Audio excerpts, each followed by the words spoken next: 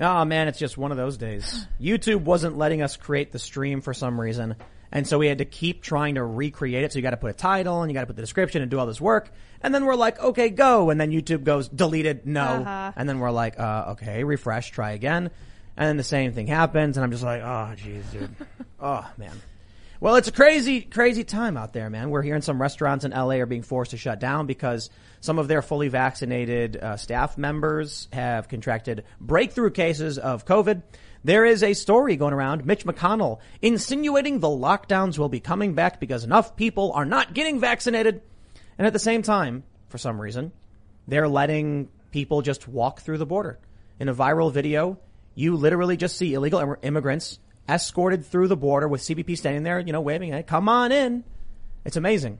They're saying over 300 plus either people or groups. I'm not sure if they're saying groups. The local journalist said the group was seen coming through, over 300 plus seen earlier today. So maybe he means people, but I mean, they're just welcoming people in at a time when there's a 900% surge in COVID cases among the illegal immigrants that are coming through the border. So if they're saying that lockdowns are looming because of the rise in these cases, and then they're letting in tons of people who have COVID, either they're really, really dumb or intentionally bringing about, COVID lockdowns. But we'll get into that. And we're also going to talk a bit about critical race theory because there was some error. I guess apparently the Biden administration was pushing some anti-whiteness and then got questioned on it. And they were like, no, we should not have done that.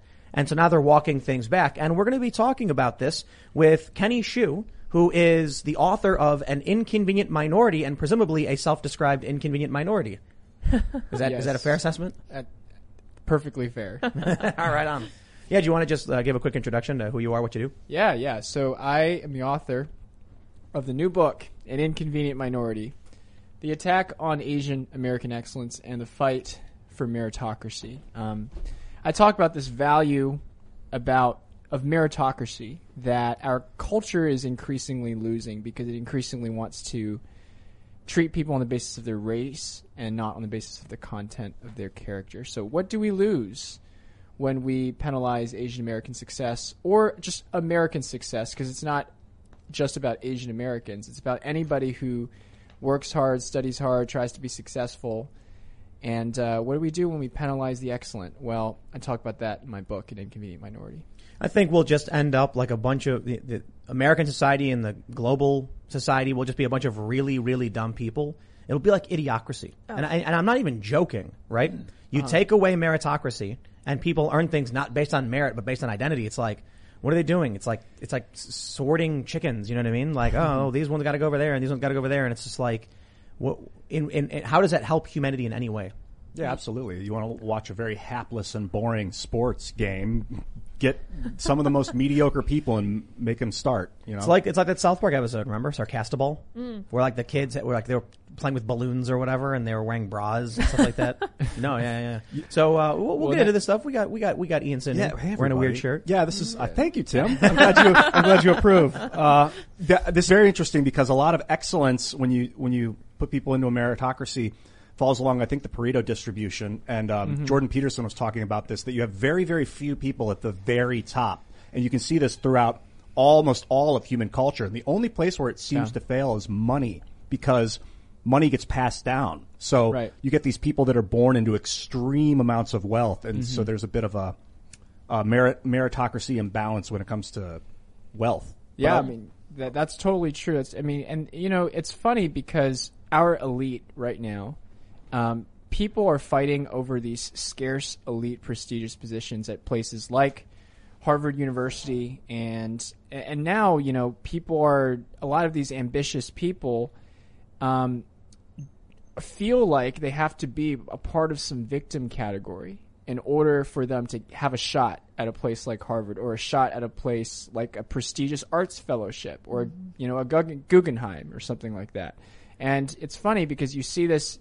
And now you have 1 out of 6 people in Gen Z, 1 out of 6 Generation Zers, think that they are LGBTQ plus, which is an interesting thing if you think about it, because we know that biologically speaking, that is much higher than the ratio of people biologically who would be LGBTQ+. So you're saying there's like a social component. So there's a social component. There's a reason why people tend to identify in that direction. People actually want to identify now as victim categories because it does give them these unearned privileges. I think a lot of people have pointed it out too. Just claim underprivileged status.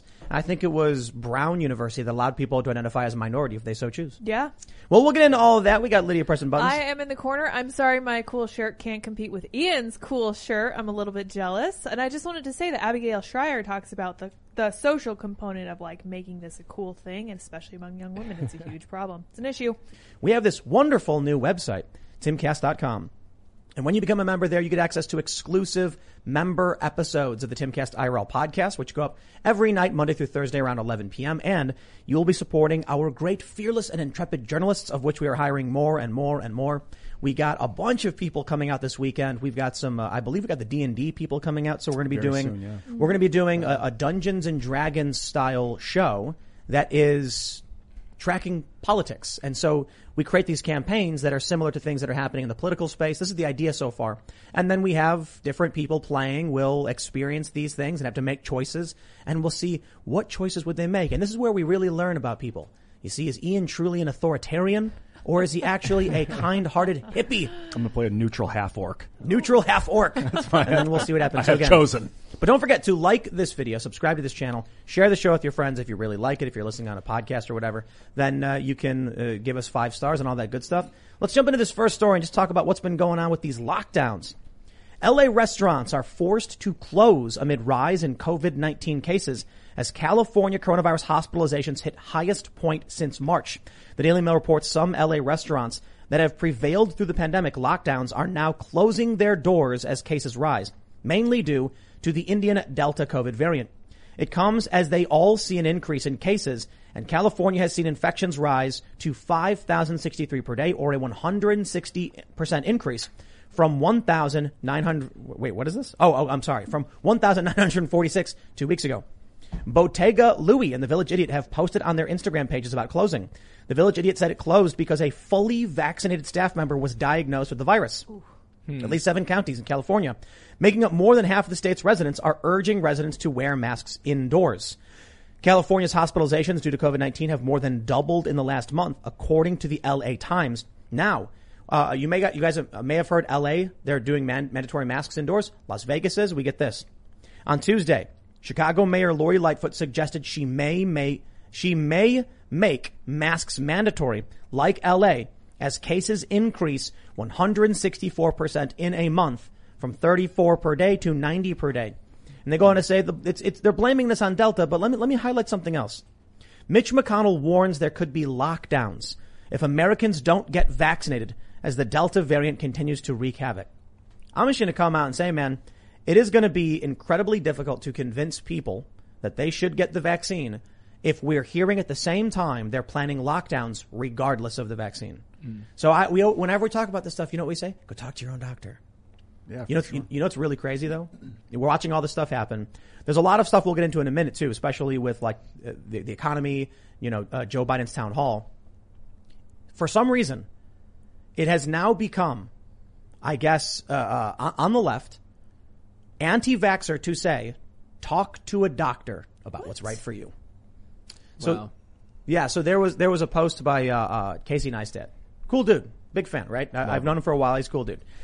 And he just put, get vaccinated. And I said, no, talk to your doctor. Okay? He's like, don't be so absolute. Yes, you'll probably end up being advised to get a vaccine. I'm not saying don't get vaccinated. I'm saying talk to a doctor. A lot of people say like, oh, well, my doctor's not smart, or I don't trust my doctor. It's like, okay, get a better doctor. Yeah. If I invited a plumber to my house and I was like, my toilet's clogged, and he was like, I recommend smashing it with a sledgehammer, I'd be like, bro, are you a plumber or not? Like, I'm going to find a plumber who's going to be like, I will fix your toilet. You know what I mean? So anyway, look, right. I said, go to a doctor, ask them, just 5 minutes, not even just, hello, doc, what do you think? Here's my age, here's my history. The doctor says, well, here's what I think. But for some reason, I am getting attacked by a ton of people who are like, that's anti-vaxxer.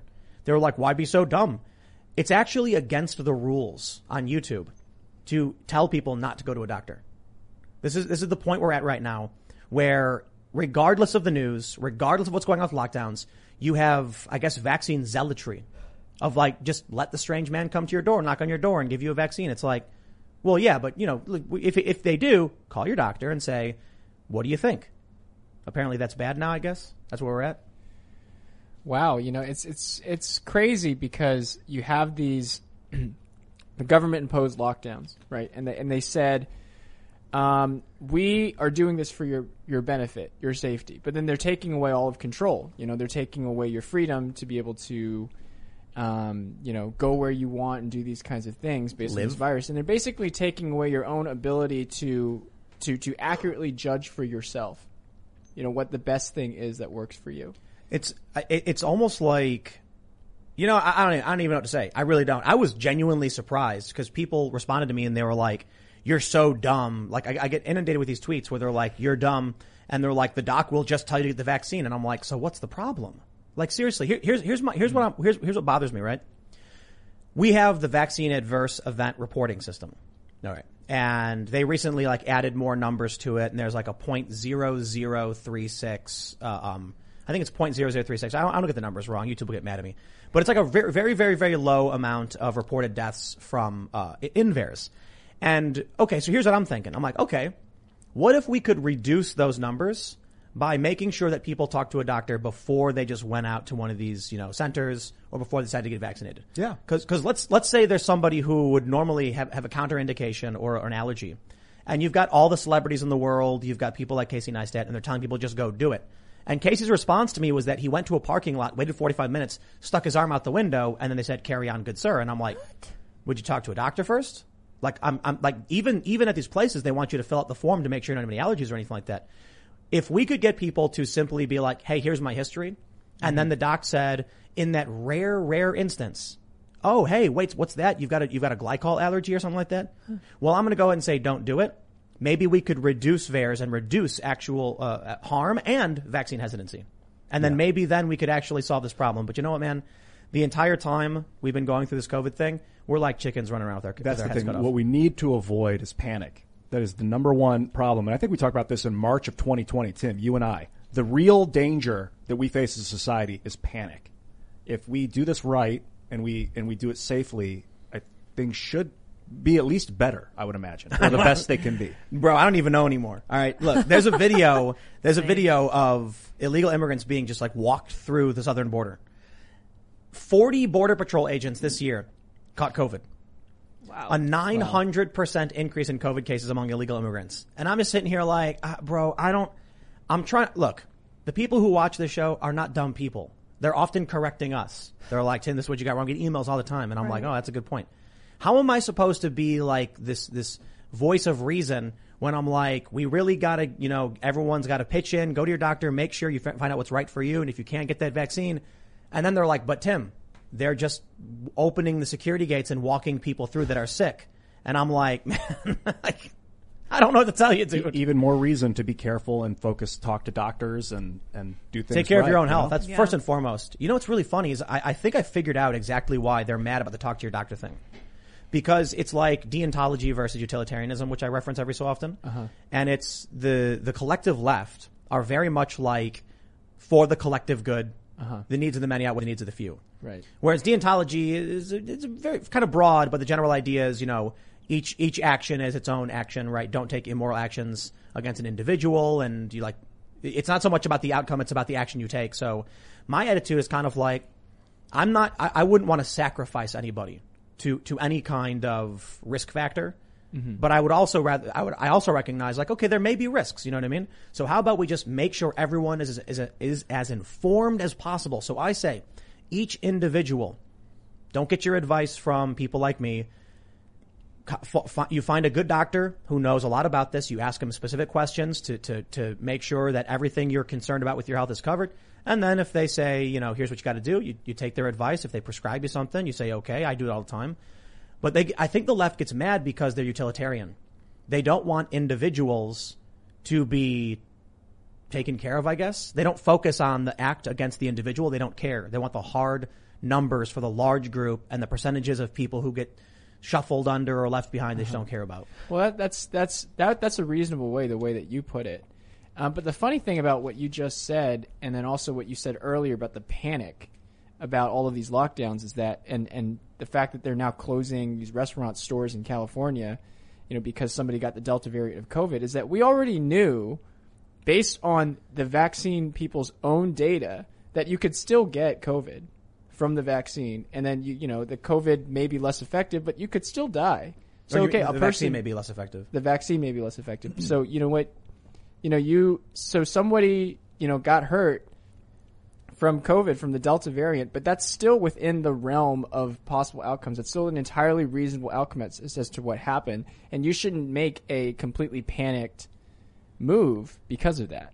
What they're saying now is that, for one, they're saying almost all of the cases and deaths are among people who are not vaccinated.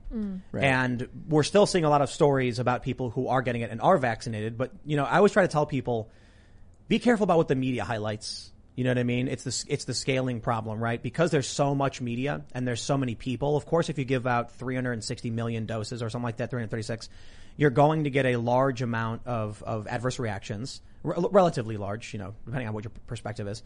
And then news outlets are going to start snatching that up and writing about every single possible one. So it's that's why I'm like, just talk to your doctor, because they might be like, look at this chart. You know what I mean? Right. It's kind of on the media not to panic society, because these shutdowns were really only because we didn't want to overload the hospitals in the beginning, and it was only going to be 15 days just to make sure we could handle this what we thought would be a mass influx of patients, which turned out, I think, as far as I know, we never really had that mass hospital overrun that we thought we would. Some places. There are videos of like people who go around. They were going around during the height of the pandemic and finding empty hospitals. But I think people misunderstood that it was like key areas were absolutely overloaded. Now, as for, New York, we know that there were some patient issues at hospitals in New York. And so Cuomo decided he would just murder people instead of actually utilizing the Mercy or the Javits Center. So he was warned, if you put sick people in nursing homes, you'll kill all these old people. And he was like, whatever. Because if you were to put them in the Mercy or the Javits Center, I think the Mercy had like 1 bed used and the Javits was at 30%. So we did set up this great, amazing center. Like, we're really worried about this. And he was like, meh. Did you ever find out why he didn't use the hospitals? I mean, in my opinion, it's because it would have made Trump look really good. Oh. But here's what they're saying. They're saying right now, because people didn't get vaccinated. And this, I'm not entirely sure if this makes sense, but this is what they're saying. Because people didn't get vaccinated, then transmissibility was still running rampant between people among people who were not vaccinated, which resulted in mutations, which resulted in a more vaccine-resistant strain, which somewhat reduces the efficacy of these vaccines. And now you're getting fully vaccinated people who are getting sick with Delta, because I think they said it was like 88%. But the thing I doesn't quite make sense. I'm not quite sure that actually makes sense, because YouTube actually has a rule that you cannot say the vaccine prevents COVID. Like, that's actually in YouTube's rule book. Huh. So I'm like, well, if the vaccine wasn't ever 100%, then people could still get COVID, it could still mutate and still become vaccine resistant. I'm not sure. You know what I mean? You know what? Look, I can't speak to the science on this one for sure. We had Dr. Chris Martenson on the show. He made his case in the members only podcast, but we did pull up scientific journals, like studies that contradicted even what he was saying. And I'm like, people are going to pick and choose what they trust and what they want to believe. Plus you've got the censorship of communist YouTube to deal with. I honestly have no idea. That's why I'm like, don't come to me for advice. But I can say one thing. When you're ushering people through the border, the Biden administration, and not doing anything about it, I don't think they're serious at all. I really don't think they care. I am inclined to agree. And you mentioned earlier about them being utilitarian, but I'm not sure that you can look at the way that those Texas Democrats left the state with 0 masks and who are now going back and spreading COVID among their own people. And I don't think that you can look at the border and say that they actually truly care about the good of the whole when they're actively promoting policies that make it possible for 900% increases in COVID cases at the border. That's absolute insanity to me. They don't care. They don't care. So when Mitch McConnell's like, we're going to go back to the way things were in 2020, it's like, well, I guess so, because not like anybody in the government has any idea what's going on. When we said the 900% increase of border COVID cases, is that like gone from 1 to 9, or is that like? No, it's like, it was like 14 to 190 something or whatever. Okay. Okay. Yeah. Now, to be fair, that's a good point, Ian. Yeah. Because we did see 188,000 people cross the border this month alone. Yeah, we've already hit 1 million this year so far. It's only June, and by the end of the year, we're going to have 2 million. That's exciting. So 180,000, you said, crossed the border? 188, I think. And, yeah. and 180 cases out of 188,000 people? I'm not entirely sure if that's if that number is pertaining to all of the people who came through. Be healthy, friends. Yeah. Yeah. Check this out.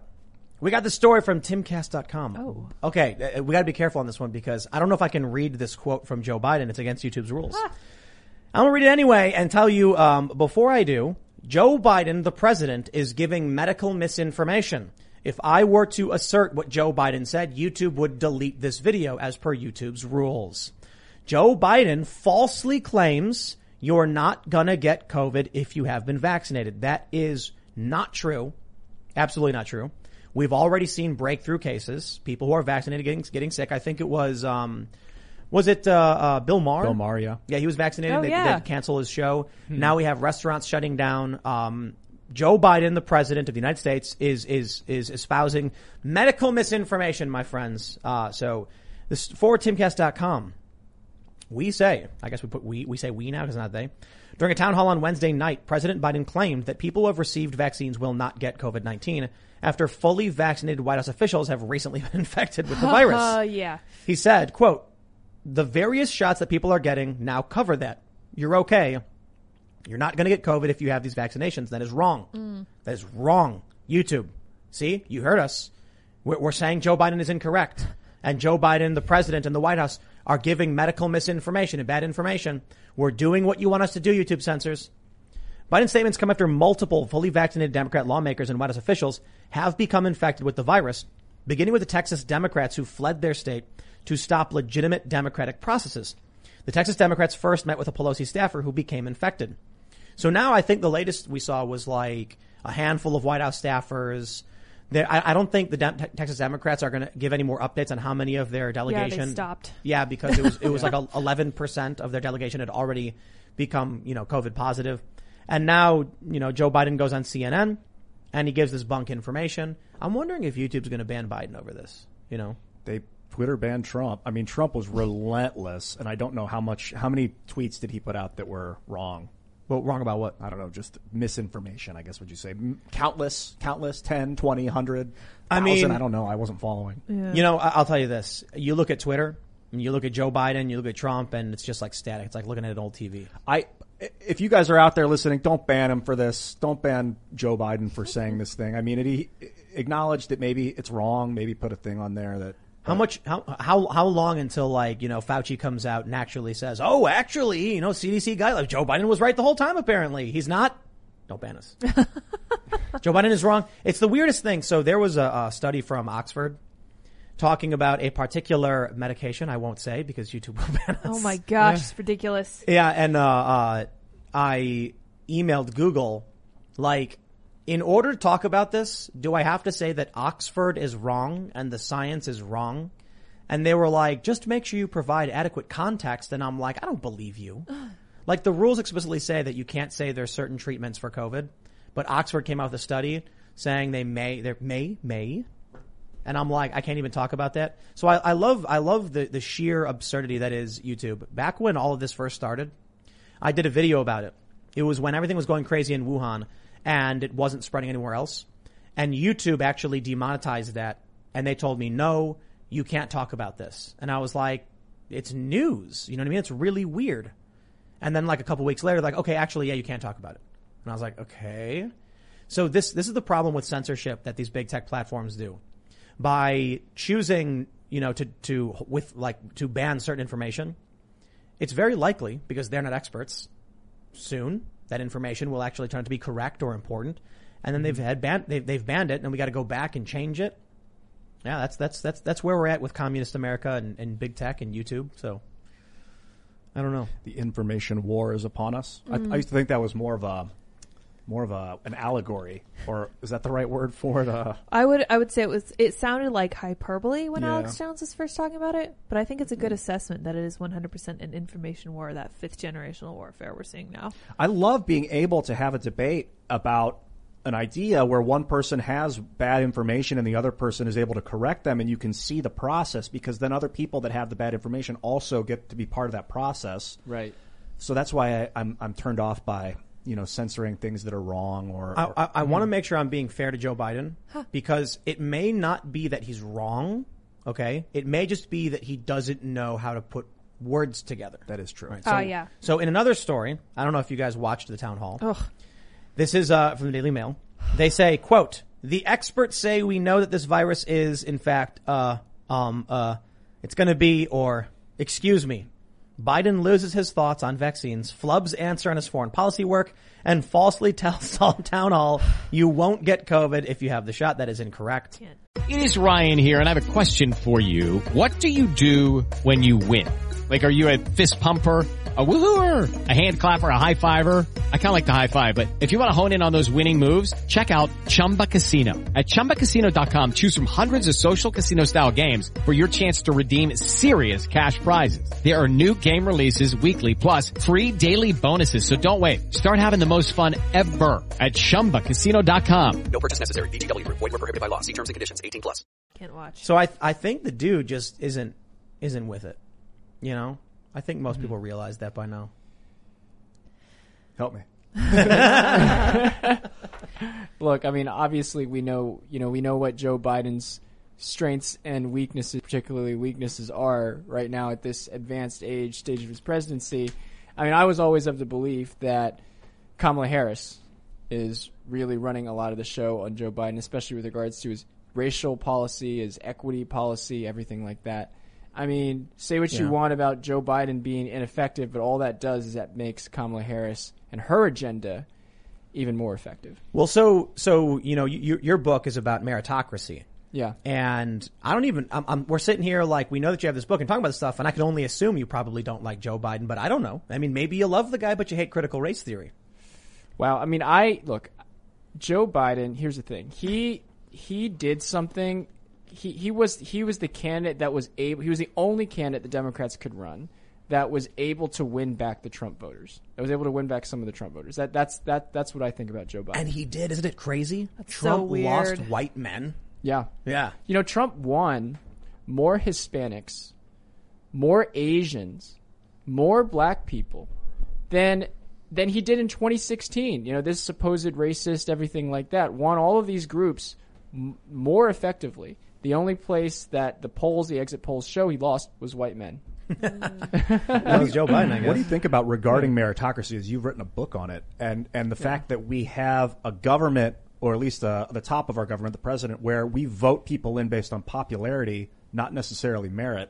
So I want to know Well, there's merit in there, isn't there? Not necessarily. You can have some dumb idiot that everyone loves that becomes president and doesn't have any idea what they're doing because he's the most popular. Well, the thing is, that's what some people think about Trump. They think he's just a dumb idiot, but I think he has genuine merit. He is probably the most effective marketing salesperson that we have, that I've ever seen in my lifetime on the campaign trail. You're saying that he is the greatest president of all time? I'm saying he's the greatest marketing strategist of all time. Yeah. Do you think there's something we could do better with our government so that we could get more merit at the top? Well, here's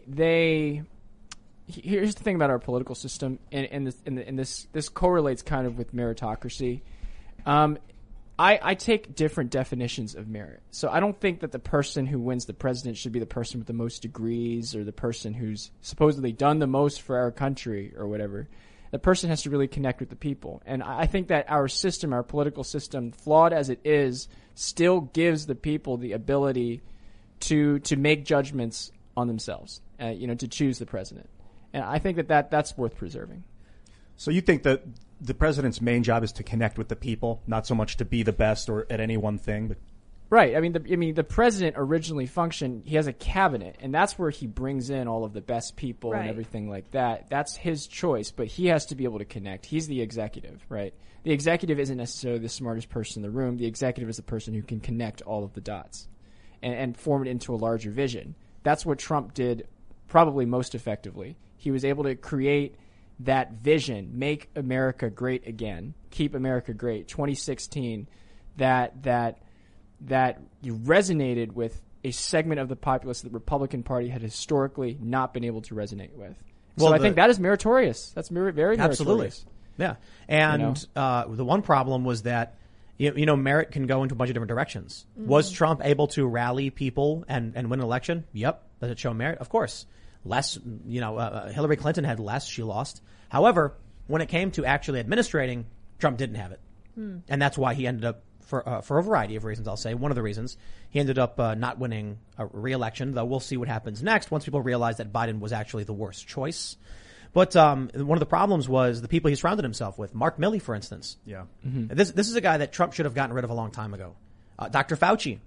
Trump didn't have, he should have fired these people. John Bolton. Right. Wasn't a, Oh man, he hired the guy. He still showed his political neophyte instincts when he chose Rex Tillerson as his Secretary of State. I mean, they obviously could not connect from the very start. He started to be a little better towards the end in terms of his administrative picks, but you could tell at the very beginning he was too hewn to the Republican Party and their instincts instead of being able to go with what his vision was. And that harmed him because he only has 4 years. He only has 4 years as president. That's nothing. Yeah. That's no time at all. Xi over here does not have 4 years. Xi Jinping does not have 4 years. He has 30 years to do whatever he wants and remake China in his own. Is that how long it lasts? 30 years? No, I mean until you get deposed or you die or you retire. Oh, they get elected for life? You don't get elected for life, Or but appointed, you can extend your supposed constitutional authority however long you really want to. Are they appointed by the party? They are, yes. And it's like a group of people at the top of the party decide? Yes. Yeah. That's it's a totally different system in China than it is in the U.S. We do have some good news though. Oh. I mean, it's kind of good news. It's actually kind of bad news, but there's a light at the end of the tunnel. Here's what there's, a door closes and a window opens. We got the story from timcast.com. White House spins. Department of Education blames random error for document promoting critical race theory this fall.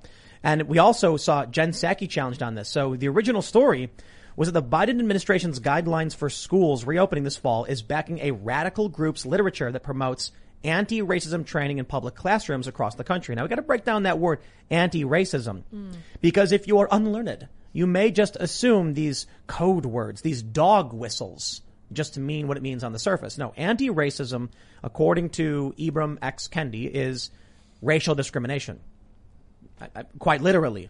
You think it's anti-racism, like people aren't going to be racist? No. He wants them to discriminate on the basis of race. What he's saying is that, let's put it this way. If racism is negative, is +1, and not being racist is 0, anti-racism is -1. Yes. It is a value in mirror image to racism that serves the same function, but for a somewhat different ideology.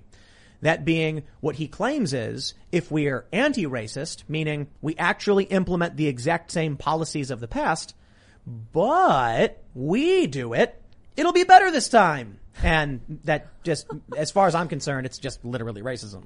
So the good news, I suppose, is that the Biden admin has backtracked after sparking a major backlash on social media regarding critical race theory, blaming a random error for a government guide that promoted a far-left group and their agenda. We have this from the Daily Mail. Jen Psaki claims it was an error to promote the group that urges teachers to disrupt whiteness and oppression after Republicans accuse the Biden admin of flip-flopping. Now, this is good news. Apparently, the Democrats are starting to get scared of wokeness. There was a story in Axios. We saw the victory of Eric Adams in New York City. They're worried they're going to lose the midterms because get woke, go broke. Yeah? Yeah, I mean, it's funny you bring up Eric Adams because he was in New York City. You would think, there were a couple of really woke candidates. Maya Wiley was a big woke candidate in New York City, and you would think, the Black Americans and the Hispanic Americans would vote for the woke candidate. They didn't. They voted for the candidate Eric Adams, who promised more police, not less police. He promised public safety. He said, I'm going to make crime my number one issue. I'm going to make education my second biggest issue because the New York public system is so poor, and it's not because of funding. It's not because of what the teachers unions say, which is, we need more resources. Did you know that New York City funds students $28,000 a year?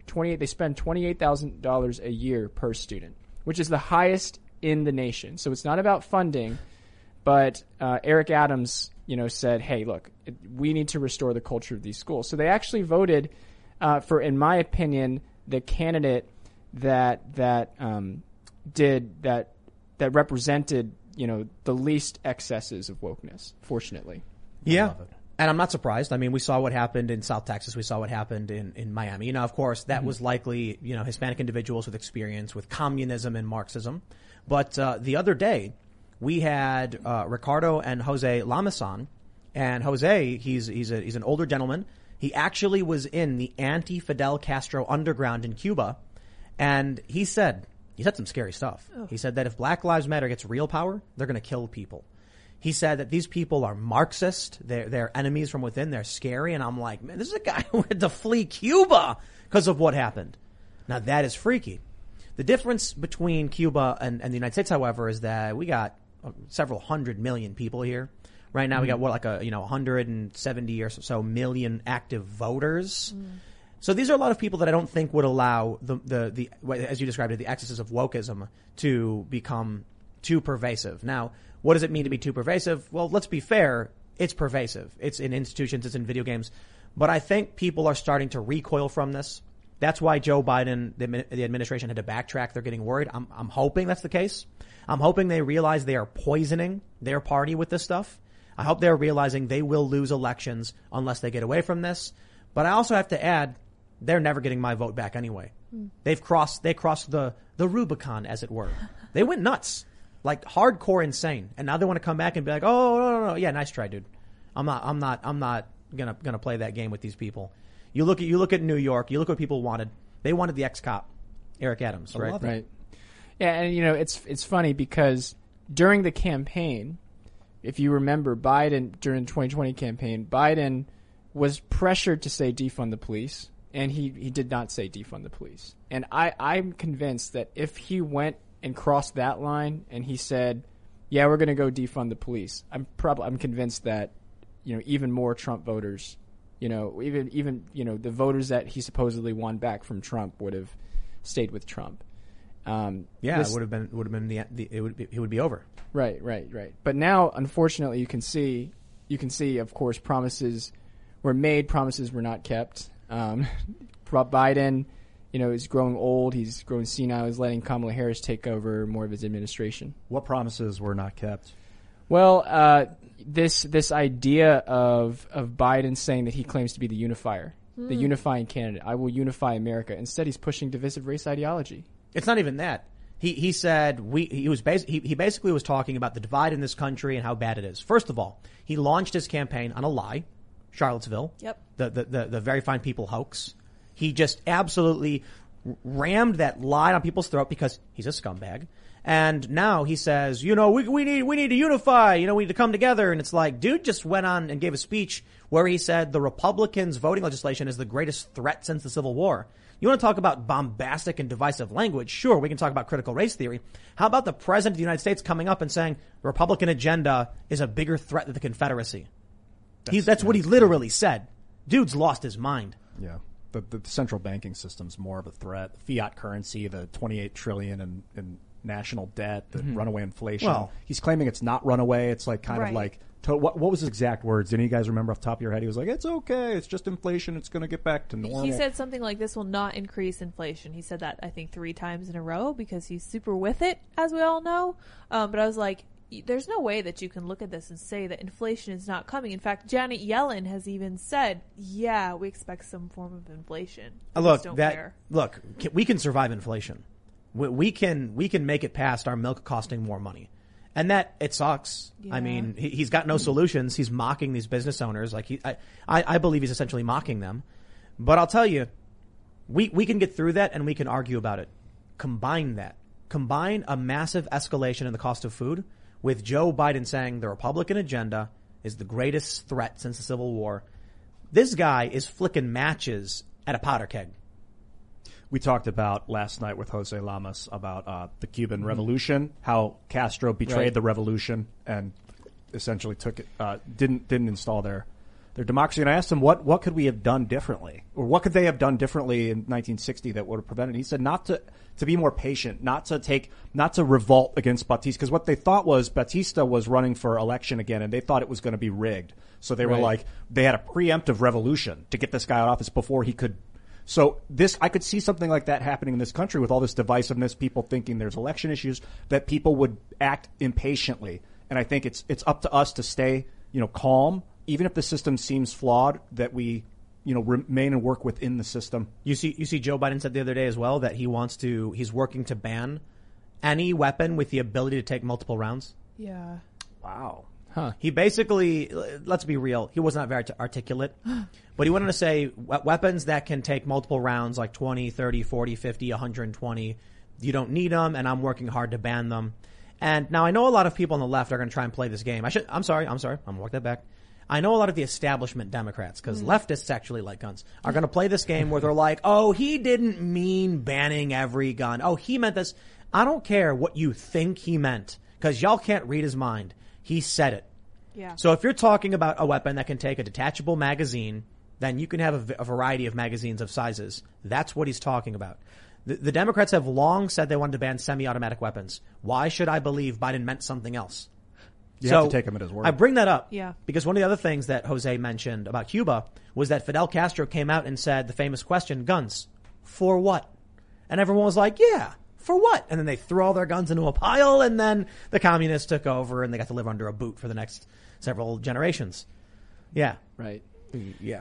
Yeah, I mean, So, it's crazy. I mean, the funny thing is, you go to China, and China, of course, the Communist Party has a huge monopoly over arms and everything like that. And not only do they have a monopoly over arms, they have increased their monopoly to surveillance. And now they can surveil you, for whatever thing. So now they control the arms, and they control, your actions. They can control your thoughts, and they can incentivize you based on your thoughts. This is the whole idea of like a social currency. They have a social currency system in China now. Mm-hmm. And it's like, this is the direction that we are progressing as a country. And people think, oh, it's just guns. It's not a big deal. We just, that kind of thing. That's what progressives think. But you realize that guns is the linchpin. It's the physical linchpin that is able to defend all of the rest of the rights that we hold so dear. This is what these establishment Dems don't understand, right? These establishment voters, these default libs. They're like, Joe Biden says, you're going to need an F-15 and nukes to go up against the government. That's not true. There's a reason why we don't have, to a certain degree, jackboot Biden thugs kicking doors in and dragging people out by their hair, especially over COVID and lockdowns. But you do see things like that in Australia and New Zealand and Canada and the UK. There's a reason why it's a little better here. It's not perfect. We absolutely do have cops who'll kick your door in and then, arrest you or just shoot you. But the thing is, the fact that so many Americans have guns makes it extremely difficult to violate human rights because you never know if you're going to encounter someone who's going to be able to defend themselves. It equalizes a little bit of the power between the government and the individual so that they have to go through the proper motions. It's not hard for a government to oppress you using bureaucracy. It's actually very easy. However, gun ownership protects you a little bit. And in the long run, if done properly, can protect a nation forever. So long as you don't end up with people saying the stupid question, guns for what? Which is what they're doing over and over and over. What do you need a gun for? What do you need a gun for? And I'm like, none of your business. Who cares? I don't need to give you an answer. I think the founding fathers kind of put the Second Amendment into place because they expected the government to grow and grow and grow, as governments do. Like they would talk about, we're not a bunch of men governed by angels, we're men governed by men. They understood the shortcomings. They're like, okay, the government's going to grow. We need to kind of put citizens on a slightly more even playing field. And that was unique. Like, you didn't see that in Cuba when this is going on. You didn't see that in Mao's China. This is something that we need to pay attention to. This is not something that we can afford to lose. Mm-hmm. So I don't want to say this is pessimistic. A lot of people seem to think that when I talk about escalation into conflict, it's pessimism. And I'm like, don't take it to a dark place. It's realism. Right. Take a look at this story from the Daily Mail. Exclusive. Do you want to pay $50 for a hamburger, Joe? Furious restaurant owners vent at Biden for telling them to raise wages, what they say will lead to more inflation and drive them all out of business. This story, what does it have to do with what I just said? Food costs are typically the number one indicator of when a revolution happens or some kind of major revolt. So if Joe Biden, the White House administration are giving everybody $15-16 an hour not to work, restaurants are shutting down, Taco Bell, food shortage, Wendy's, I think, chicken food, there's a shortage on chicken. And I think there may be on beef. There's a labor shortage across the board because of the unemployment. Food costs go up. So this guy asked Joe Biden, hey, what do? We can't hire people. And he goes, that's your problem. Pay more. What? So think about, and we've mentioned this a lot, but think about if someone's getting $16 an hour to not work, why would they accept $16 an hour to work? You're basically offering them $0 for 40 hours a week. Right. And I had a friend, in Virginia, my old friend, he works as a bartender, and he comes back to me and we were just catching up, and I'm like, so how's it going at work? And he's like, it's great. I'm like the only bartender here. I'm getting all the tips. I'm like, well, that's great for you, but what happened to all the rest of them? And he said, well, guess what? They just never came back. And the owner is completely reliant upon me to do all of the bartending. That's a bad sign for a restaurant. I've been in that position before. The restaurant went out of business. Yeah, and that's where we're headed. So Right. where does it feel like this is all going? There are these memes. Man, it is so hard to live in a functioning society when you have young, idealistic individuals with arrogance but ignorance. So there's this viral tweet that keeps getting reposted by young people on Reddit because they just don't know what they're talking about. And it's like this tweet goes, so if we raise the minimum wage to $15, you're mad that everyone's getting paid the same as you? Then go to your boss and tell them you want a raise, or you can go work an easier job for more money. And if you can't figure that out, you need to reassess your critical thinking skills. And I just facepalm so hard I nearly break my nose because I'm like, first of all, whoever said fast food was an easier job than working where you were at? You know what I mean? The assumption that the job's going to be easier. No, it's probably worse. It's a low skilled job. But anyway, regardless, if you go to your boss and say, hey, I can go get that job for $15 an hour and it's easier, give me more money. Okay. Then the cost of goods at your business goes up to accommodate the rise in labor costs.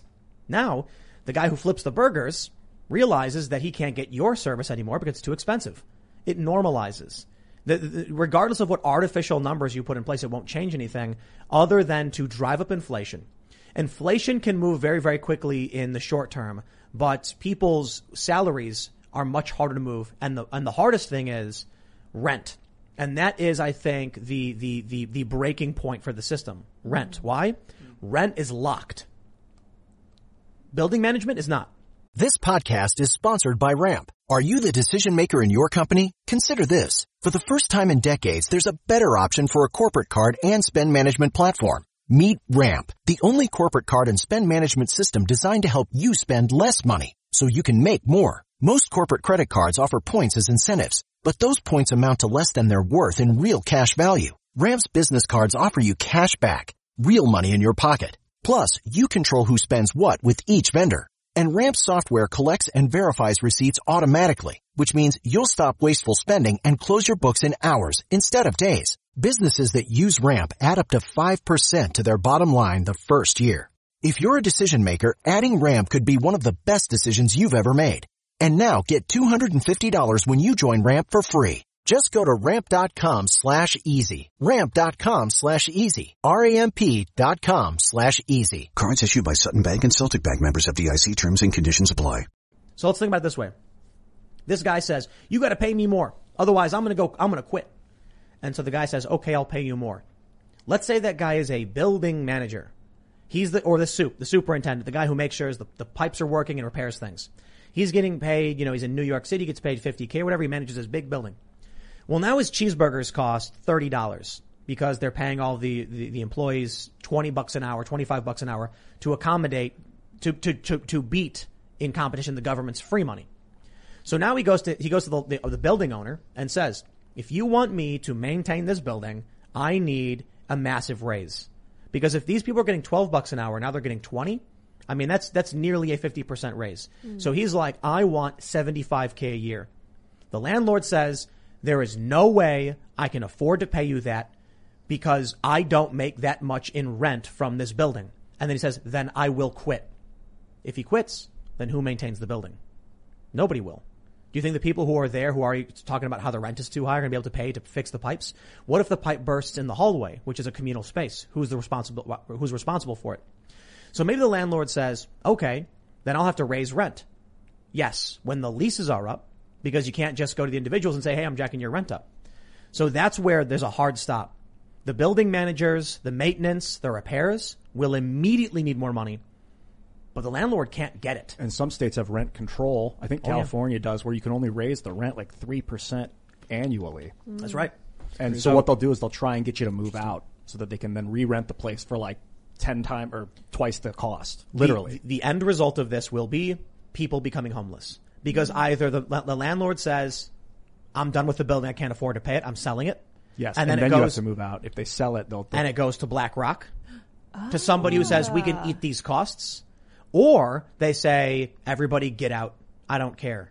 Or they say, I'll turn it over to you. They become slumlords, unable to afford the short-term inflation hits them, but rent can't change, so they can't make that money up that quickly. I had a place in LA that I was renting and the owner sold it. And then, so they gave me notice. They were like, you have to move out. We sold it. So here, we're going to pay you to move out. Oh, They wow. paid me like a month, 2 months rent or something to move out. But I had to move out. Wasn't anticipated. Here's the problem. Let's say you live in this building and the landlord says, we're going to pay you to move out. You go up on Craigslist or whatever website you use, Zillow, and you notice all of a sudden, like you were paying, $2,000 a month for your apartment in New York, and you got to leave. All the apartments now are $3,000. Yep. Because any listed apartment, of course, will be raised to accommodate for maintenance costs. And then Right. you're out, you're homeless. Or you move out of the cities, move somewhere cheaper, and then probably encounter the same problem. Or maybe you just say, I give up, give me the free money from the government, and I'm going to go live in a van down by the river. Yeah, and this is so interesting because, everybody talks about, it's just inflation, jobs are going to increase. But what happens with inflation is exactly like you say. The fixed costs the costs that are unable to be leased up within a certain period because of contractual obligations tend to fold, things tend to go bankrupt, and people get homeless. This is how you cause a lot of social problem with just a very small shift in the economic atmosphere. And this is what happened with the Great Recession, right? I mean, with the Great Recession, you had a default rate that rose somewhat significantly in the home ownership because people were not able to pay back their mortgages. And because of that small shift in mortgage rates, there were so many financiers who bet on low default rates, and they were not able to get the returns that they want. That caused a massive gradated shift across the economy that eventually resulted in the Great Recession. So these little things make big differences. Yeah, I guess long story short, I think they're doing it on purpose. If someone came to me and they laid these pieces out in front of me and said, take a look at these puzzle pieces. What picture do you see? And I'm like, Joe Biden purposefully tanking the economy to trigger some kind of mass unrest? There's, because I was talking to Allison earlier, and I was like, after seeing the news about them opening up the border gate and just letting people walk through, and the COVID rates are rising among them, 40 border patrol agents getting COVID, regardless of whether or not there's because we mentioned 188,000, but how many people actually had COVID and how they based on that ratio. Regardless of that, they're saying without mass vaccination, then we have to lock down. Okay, but you just let in 188,000 people and you didn't test them or vaccinate them. Yeah. So how are we supposed to increase that ratio when you're pumping the numbers back down? I said, there is no way the Biden administration is so dumb that they're seeing that and simultaneously seeing vaccination rates and going, this is fine. This works. No, I'm sorry, man. I'm not going to sit here and pretend that I, as some random individual, know more than they do. Look, Joe Biden, we can claim, is just sitting there like a Muppet, dumb as a box of rocks, and Kamala's doing it, but he's got a cabinet. And certainly these people are like, oh, look at that, a million people this year. How are we supposed to track for that? How are we supposed to avoid lockdowns and restrictions if they're just opening the gates and letting people come through? They have to see that, right? Like, they realize the paradox in what they're asking for. They unfortunately don't have. They have to see it. They don't have to understand it or recognize it. Yeah, That's but the problem with come on. cognitive dissonance. Do you really think that these people in government are like, I don't understand why this is a problem? I think a lot of the people they know full well the Federal Reserve is out of control and that the economy is going to crash if it keeps inflating. So they're just hitting the gas, and they're like behind closed doors. They're like calculating the losses that we're going to see. A lot of people are going to be this. A lot of people are going to be that. They're just accepting it behind closed doors, and just like the Great Depression, telling us everything's fine. I think you're right. To go back to what you were saying about the Great Recession, Kenny, with all the problems it led to, I don't think we've ever escaped the Great Recession. I think the Titanic hit the iceberg, and it's just a long and slow split. Because if you look at the money stock, the M1 money stock, you can actually see that everything's like very, very stable in terms of growth until 2008. It goes up sharply. And then 2020, it spikes. And they're like, but we changed the way we calculate this. Oh, that's right. Yeah. Well, see, what happened was because of COVID, they said you can now use your savings accounts like checking accounts, which it put all of a sudden the savings, money and savings accounts into the general money supply, causing a massive spike. So it looks, I think that big spike we saw is the Titanic splitting, and now it's going to go down. And Ian, you are correct. I agree with you, because I think what they're doing, I think they know. That's my point. They're watching, they know, but they're the people who are trying to steal as much of the fine china and silverware before the ship goes down. They're grabbing as much as they can. So imagine being on this boat, and then you hear a big rumble, and you're like, what was that? And then you see these super rich people just frantically carrying silverware and running full speed towards the lifeboats. And you're just like, I wonder why they're doing that. At least we're not being locked in our rooms with the doors welded shut. That's fair. Well, to be fair, people in cities technically stay-at-home orders all last year. Now the threats of more lockdowns. Regarding bringing meritocracy into the economy, because like I was saying at the beginning of the show, Jordan Peterson mentions, you see it throughout culture, except in economy, because ultimately wealthy people transfer wealth to kids that aren't necessarily intelligent or valuable, but they're super. I think valuable. Yeah, valuable to society is what I mean. They're more of a drain than a plus. But what I think we can do is create a system where everyone can have their own cryptocurrency. I've talked about this before. And then you can, if you want to like subscribe to my channel for $10 a month, cool. But if you want to pay me an Ian coin, I'll give you a 10% discount. So I generate desire for my token. And so we've created almost like a meritocratic economy where there's all these different currencies, and the valuable ones are the ones that give you the most utility. Right. Maybe. Yeah. I mean, I think crypto is interesting. There was a huge crypto revolution 2017, 2018. Everybody thought all of their cryptocurrencies were going to go and be great. But actually, Pareto rule, only one or two of them really ended up skyrocketing. It was Bitcoin and Ethereum. Yeah, but if you bought Dogecoin back when it came out, man, you got rich. There's like one dude who's a millionaire now of Dogecoin. I'm not too worried about the actual dollar value, because in a system like that, there would be no like central currency that everything's like valued at. It would just, they would all have value based on the individual. Well, the reason why we have a single currency money economy is to facilitate transactions, just to make it a lot easier.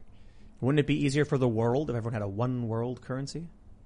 Yeah, that sounds like globalization. Yeah. Why wouldn't it happen? Look at Bitcoin. Bitcoin's used by everybody around the world. It's true. So I don't know if Bitcoin will ever be hard currency, but we're certainly moving towards a future where some crypto will be. And maybe that's kind of the point. Maybe the Titanic hit that in 2008. When did Bitcoin come out, Ian? 2008? 2009? 2009, right? Wasn't it? Yeah. Yeah. So somebody saw it and was like, we need some. I mean, look, I'm not saying conspiracy. I'm saying the crisis happens, and this Satoshi dude or whoever, whether it's a multiple people or not, was like, that's a problem. We need sound currency. Bitcoin. Boom. So now what happens? It's just dominoes falling over, man. We start seeing economic crisis, economic collapse. The government is full of a bunch of Benny Hill type stooge cops running around with holding their hats frantically trying to figure out what's going on. And it's all melting down. And then in the end, what happens? Everybody in the world uses one thing, Bitcoin, or some crypto. We're in a position now as the United States where we have the power. It's kind of like George Washington when he was president. He had the power. They wanted him to become a king. They want the United States to stay the power, but like we have a responsibility, just as Washington did, to give that power away, to step down. Mm-hmm. And I think now we're in the position to create a world economy that, with all these different types of currencies that intermingle and intercorrelate. Yeah, you know what, man? I would love for there to be some kind of system, global system, that defends freedom, protects sovereign borders, but still allows us to avoid war and function in a unified manner in a certain sense. Wait, hold on. Global system Yeah. that protects freedom. What kind? How could a system which is by nature organized and therefore has to suppress some freedom or to gain organization also protect freedom? Like a Bill of Rights, a system based around a core of ideologies that says, in order to violate a person's rights, there must be due process. So we have organized a system in the U.S. Not perfect, but pretty good. Now, there's a lot of places in the world that don't have that. I'm not suggesting we go with force and kick their doors in and then staple constitutions to their walls. But it would be awesome if whatever ends up happening with mass communications, we don't end up with a Chinese communist style overarching global authority. We end up with a classically liberal, we respect, if you live in the United States, then you are allowed to set the laws for the United States. However, no war. International agreements on not having war, not stealing resources. You know, there's got to be something. I'll tell you this. There's that famous quote that I think it was from one of the Rothschilds. I'm not entirely sure. You would probably know, where he said that it's not that what do you say? Globalization will happen whether anybody wants it to or not, or something like that. And a lot of people I know, a lot of libertarians and ANCAPs, think he was, you know, twirling his mustache, going, globalization will happen. When in reality, he was saying, like, the way the world is going with communications and trade, we will eventually have a one world government. The goal, I suppose, is the United States and those who live in it should be able to have their rights respected within their own borders. They should have their constitutional freedoms and rights. They shouldn't be banned or censored or shut down. But there could be international agreements on what happens in the event of conflict, of war, of territorial disputes. So we can get to that point. We can have a system. We already do have a system by which we have an international currency. It's called Visa and MasterCard. I can go to any country in the world with my card and swipe and buy what I want. It's so easy. The SWIFT payment system. That's the global SWIFT payment system. Because I'll tell you, man, I've been watching a lot of Stargate SG-1, and you know one of the biggest problems is that was, and I'm not talking about the fiction of the show, I'm talking about what the writers perceived when they're making the show. Right. Is that when they encounter other worlds and try to negotiate, they say, you can't negotiate on the behalf of your people. You, like, if we give you weapons or utility, you'll go to war and you'll destroy yourselves. So we need to have some kind of, we need to have a way to prevent World War III or whatever. Now, of course, there are powerful global interests, elites, who desperately want a one world authority. The only problem is they're crackpot authoritarians who would burn your life to the ground and they don't care about you as an individual. They care about the numbers, the utilitarianism. That's a nightmarish world to live in. That's what the Chinese Communist Party does. So I'm saying we don't want that. Okay, but let me give you a different perspective. You know, our founding fathers were authoritarians. Because they were authoritarians? Well, this is what I mean. I mean that we gave them authoritarian power to write our Constitution. Like, at one point in time in the U.S. history, we had an authoritarian government. Because those people were the ones who eventually came together and then they created the constitutional system that now protects freedom. But in order to do that, we had to trust them with the ability to make a constitution and a Bill of Rights, and then to actually execute on that, at least for the first few years. But they didn't just they didn't just write a constitution and staple it to a wall and say, this is what you have to deal with. It was actually extremely difficult. In order to actually get the constitution, they were going to states and negotiating, and the states were like, bug off. We don't care. We don't want this. And it was actually very, very difficult. It took, I think, over like 15 or 20 years to finally get states to actually vote for and sign on to the constitutional system. It did, but we still trusted them to make the initial creative effort. Now, we had the ability to provide a backlash against that, but again, you know, we had George Washington could have been king. Like, he could have been a president. So he had to actually step down and say, okay, I'm not actually going to do that. Other people, you know. Well, that just shows we didn't have the authoritarian rule. Right. And that system was still being developed at that time. And there were people who exercised sort of authoritarian influence, like in Marbury versus Madison. Judicial branch was not granted the ability for judicial review at the time. They gave themselves the ability for judicial review in Marbury versus Madison. So they kind of had a little bit of a, we're going to get some power. Nobody gave them the ability to do that, but they did. So, but are some instances of authority being exercised in bad ways indicative of the entire system being authoritarian at some point? I would say yes. You have totalitarian authoritarians, which are very dangerous. Where like the author of the Constitution is the authoritarian. I mean, it's the exact same word, authoritarian. No. Yeah, that's the root of the word authoritarian is author. And Right. they But your penned the system. authoritarian is a system defined by an authority that commands on down versus a liberty-based system, a weaker centralized power structure. I think there's never, it's never all or none. You always have aspects of authority within any given system, Right, a it's a family spectrum. unit, a government, So a democratic. If you go all the way to the top of the political compass to authoritarian, you've got a guy who's beating the peasants to death and holding people at gunpoint to steal their Yes. stuff. Excessive And if you go, authoritarianism, If you go, that's the epitome of authoritarian. If you go all the way to the bottom, you get anarchy, and it's where either you have free trade anarchy, where it's ANCAPs, or you have anarcho-syndicalism or communism, where people are sitting around and basking in the glories of their labor, which is utopian to be completely That's honest. like a lack of authority. Or a tribe. The easiest way, right. Anarchy means without authority. So if you go all the way to the bottom with anarchy, you can literally have a small tribe of people who agree to share things and don't really ever think about money. Or you can have free market capitalists that are just like, hey, the market dictates. So just because somebody says, I should have the ability to, there's somebody who says, I'm writing this constitution and this is what I think we should do, doesn't mean the system is authoritarian. We can either, it's a gradient. Okay, You but- could be 60% libertarian with 40% authoritarian. You Right. can be, any number. Well, you know what Thomas Hobbes says about that. What does he say? I mean, he says the function of a government is to hold people at gunpoint. They have the function of government has the power to hold somebody at gunpoint and demand things from them. That he said, even we have this, he would say, we have this veneer of liberalism right now where we give the people the illusion, the ability that they have, rights and sincere voting power, but really, who has the ability to coerce you? It's the government. Yeah, It's true, but And so in that sense, it's just authoritarian. That's what I mean. because there Go are ahead. rules doesn't mean we're an authoritarian government. Because Right. the one thing about the United States is, and this is a lesson conservatives should have learned a while ago, you're allowed to speak, for the most part, and use that ability to build culture. Now, there are confines in the Overton window. But because many people on the right weren't actively building culture, they were chasing after it, constantly defending from what the left wanted. The left owns the narrative. In the United States, we have an authoritarian culture that is taking over. We still have some libertarian aspects within it. And if we don't stop the authoritarian encroachment, it goes into government, which it is with what Joe Biden is doing. And this is something I was talking about 4 or 5 years ago.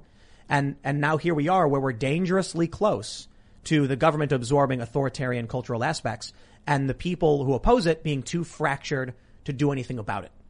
What I mean to say is, for the longest time, the United States was not authoritarian in that you could absolutely have your, crackpot free speech group going around saying crazy things, and even have the ACLU defend you as you marched through Skokie, Illinois, with saying horribly anti-Semitic things. But that was because we authoritatively decided you could do that by saying, if you're going to stop them from doing that, we're going to arrest you. So they have freedom. That's the authoritarian aspect of our government. You misunderstand what authoritarian means. You think right? so?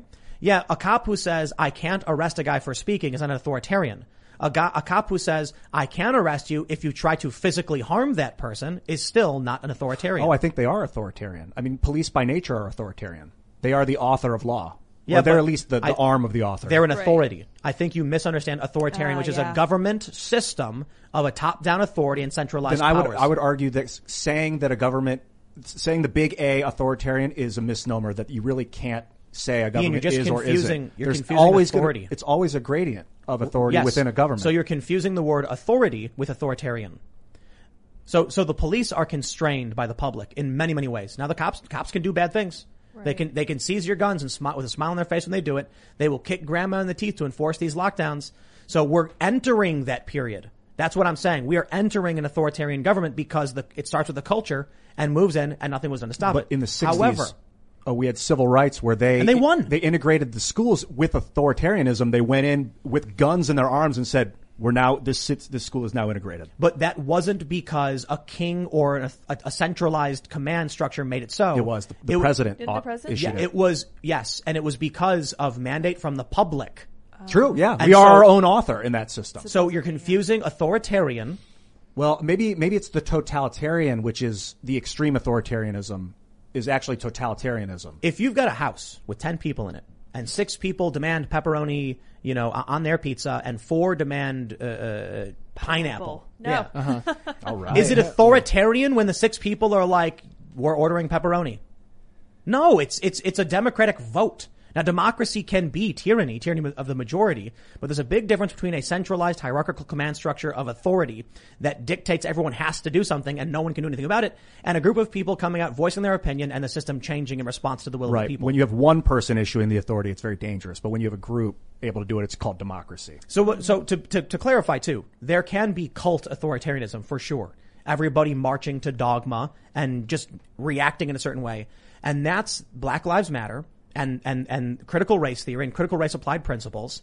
But when that goes into government, you end up with dictatorial presidents screaming at the top of their lungs, threatening people and using those powers against their perceived enemies. And that's when your government becomes authoritarian.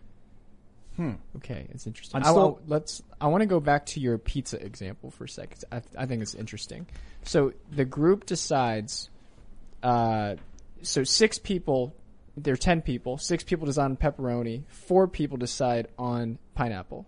But someone still has to make the call to Domino's and say, okay, we're getting pepperoni pizza. Yep. Now that person may say, I have the mandate to call Domino's, because we have the majority who said they want pepperoni, so I'm going to call pepperoni.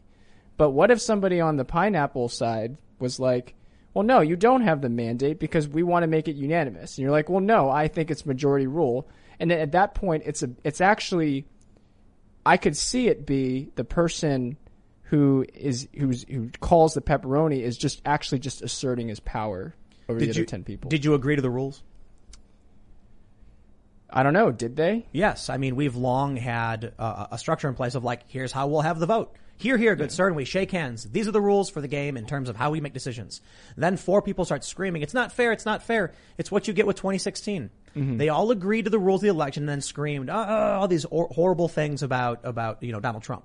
When it came to the 2020 election, a bunch of Republicans and Democrats started changing voter rules in many states, which resulted in a major lawsuit by Texas, which is very, very different, which is I can understand why many of the Trump supporters are angry about it, among other things. So the issue is, if you and I agree, we're going to arm wrestle and the winner gets to choose what topping we put on our pizza and you lose, you can't then claim, well, you don't have the mandate. That's authoritarian. I'm like, bro, we agree to this. Right. We agreed to a sorting mechanism by which we decide how things are made. Just because we have to make hard decisions and someone has to be the one to do it doesn't mean that it's an authoritarian system. Yeah. If Black Lives Matter gains power because of their cult ideology, they will have the ability to enforce this because they have a bunch of zealots who go around smashing windows and beating people. But there will be one person who exercises the authority and dictates to their cult to go and take action. Then the will of the people doesn't matter anymore. So you look at Cuba. Most people did not want communism. They did not want a dictatorship. But they were tricked and manipulated, and the revolutionary forces of Castro had the ability to take whatever they wanted. People resisted. There was no agreement to that. That was authoritarian. No one voted for him to do this. Well, actually, I don't know exactly if maybe they had a faux vote, but I'm pretty sure the elections never came. That's what Jose was saying. The Constitution never came. The election never came. And before we knew it, Castro was just the dictator who controlled everything. That's where we're going, thanks to critical race theory and the elimination of meritocracy. The idea is you cut off the tall grass, you take away anyone's ability to challenge you, and you mandate things based on seemingly random characteristics. And then that's another way. That's probably the one of the surefire ways towards authoritarianism. With a meritocratic system, it's not as easy to have authoritarianism, but you can, right? With a meritocratic system, you can get let's just call it a free market system. Yeah. Over time, monopolies form, power develops, and you get the East India Trading Company. No regulation, the wealthiest, most powerful company that ever existed. And they can do what they want, set up cities, enslave people, attack people. With centralization, with leftist ideology, with things like critical race theory, you use ideology and you just centralize authority immediately. So instead of taking a long amount of time to earn your position, they assert it by force. It is Ryan here, and I have a question for you. What do you do when you win? Like, are you a fist pumper, a woohooer, a hand clapper, a high fiver? I kind of like the high five, but if you want to hone in on those winning moves, check out Chumba Casino. At ChumbaCasino.com, choose from hundreds of social casino-style games for your chance to redeem serious cash prizes. There are new game releases weekly, plus free daily bonuses, so don't wait. Start having the most fun ever at ChumbaCasino.com. No purchase necessary. VGW Group. Void where prohibited by law. See terms and conditions. 18+. Right. I mean, this is the premise of my book, an inconvenient minority. So, critical race theorists, they actually, it's funny, the way we talk about critical race theorists, because you need to realize that critical race theorists use race as a marketing tool. They use race as a marketing tool to get people of that race to support them, to value them, to buy their books, to vote for them, everything like that. Race is a marketing tool. That's at this stage of things. It's a marketing tool for the purpose of eventual oppression, because if you can convince somebody that their race is what matters to you, and race is a set of characteristics that involves not acting white or this kind of thing, then you can convince them to do things based on things that they wouldn't otherwise have chosen to do because you've appealed to a racial identity. Well, there's another component to the critical race theory stuff, and it's the riots. That's their physical enforcement. If you don't agree with them, they smash your window. Yeah. So what do we see? In places like Berkeley, people in their windows, they put up Black Lives Matter signs. The signs don't actually mean they support Black Lives Matter. The signs actually mean, please don't hurt me. Yeah, I think that Kenny is making the extremely salient point that at the end of the day, the bottom line is the question of who decides. And this is the issue of censorship. Who decides what is misinformation? Who decides whether Joe Biden should be taken off YouTube? And Joe Biden mentioned this a little while ago. He's like, it's not so much about the votes as who counts the votes. That is the person who decides who's going to be in power. It's the person who calls the shots. Let's talk about critical race theory in these schools. Kenny, where are you from? I'm from Virginia. Were you born in Virginia? I was born in Maryland. I moved to Virginia when I was 3 years old. Born in Maryland. Mm-hmm. So you're an American, and you just happen to be of Asian descent. Of Asian ethnicity. Your parents are Asian, but you are an American citizen. Right. What I see in this, in what the schools are doing, like Harvard, to Asian Americans, to people of Asian descent, is they're simply saying, because you look like those people, you can't go to this school.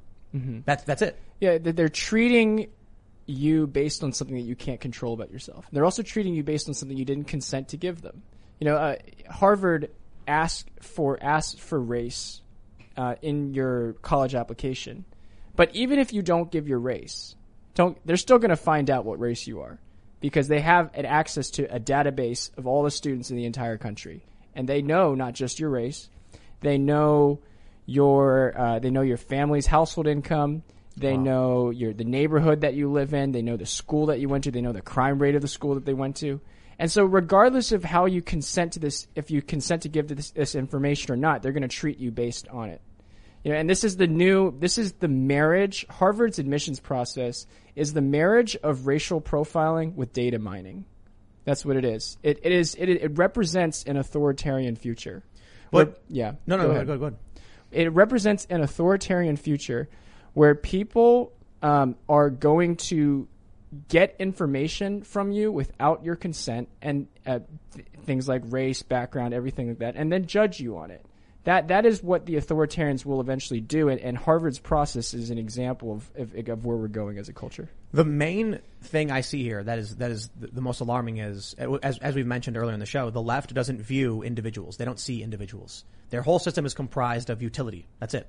That's why they're like, how many Asians are in the school? Too many. How many white people? Too many. How many Latinos? Not enough. How many black people? Not enough. They don't care about the individuals and the work being done, and they don't care about the fact that there could quite literally be a black man who was born in Spain, and he's Hispanic. He speaks Spanish. Yeah. And so they're like, but his skin looks a certain way. Mm-hmm. And then you have Americans in this country who are of any background, and they're like, we want you to go to the school simply because of how you look. What does that matter? It doesn't matter at all.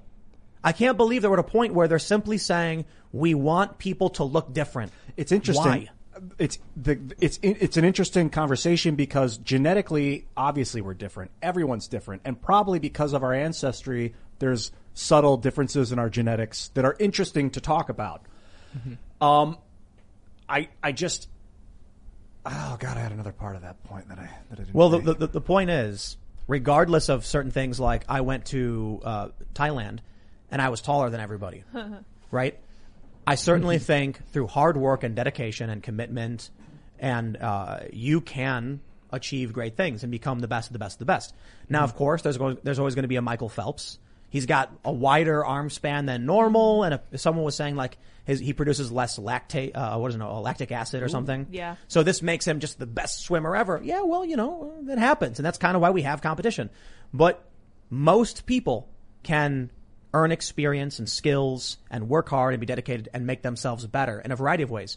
Maybe you're not the smartest, you could be the strongest. Maybe you're not the tallest, you can be super fast, you can work really hard. Muggsy Bogues, man, that guy could 360 dunk. That dude could jump so high.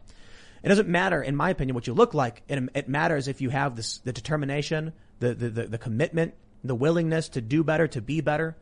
And so what the problem I have with all of this is, first and foremost, how insane is it that these people would look at a 10-year-old Vietnamese kid whose parents came here from Vietnam and they say, "Oh, honey, you can't go to Harvard. You look like those people too much." That's it. For the only reason you will never go to this Ivy League school. You look like those. That's insane to me. Yeah, These people are scumbags. Well, I agree with you there. Look, and I'll just show you some facts. Look, Harvard University, you have to score, if you're an Asian American, you have to score 440 points higher on the SAT to have the same chance of admission as a black American. Wow. Yeah. Simply because you both have different color skins. Simply because you both have different color skins. Out of 1,600 points? If you submitted out of 1,600. No, actually, that was out of 2,400. Back in the old 2,400 days. If you submitted an application, the exact same application, and you had the same SAT score, the same grades, the same objective metrics, the only thing you did was you changed your race from Asian to black. A Harvard admissions officer is going to look at the Asian application, and they're going to say, "Oh, he's just like all the other Asians, probably groomed by his parents, overachieving, test-taking nerd, no personality." You change it to black, the story is most likely going to be, "Oh my gosh, this guy is the greatest thing since sliced bread. We have to admit him and give him everything." Yeah, when I was and it's not. And the thing is, they say they do this to admit the kids from underprivileged backgrounds. But if you look at even the black admits at Harvard University, 70+% of them are upper middle class or higher, and 50% of them are immigrants, are children of black immigrants. So they're not even admitting the kid from the south side of Chicago, who you may think deserves or should get that chance. They're admitting the privileged kid who looks black. Yep. What a disgusting reality, I suppose. When I was growing up, I was told never to let anyone know that I was Asian if I was applying for a job. I would have to lie. I started putting other on my things like 10 years ago or 15 years ago. It's just so gross. I remember I was applying for a job and I was told, "Oh, just don't put Asian, put Mexican or something else." And I was like, "Why?" And I was told Asians don't have powerful special interest groups, so they don't get special favors in government.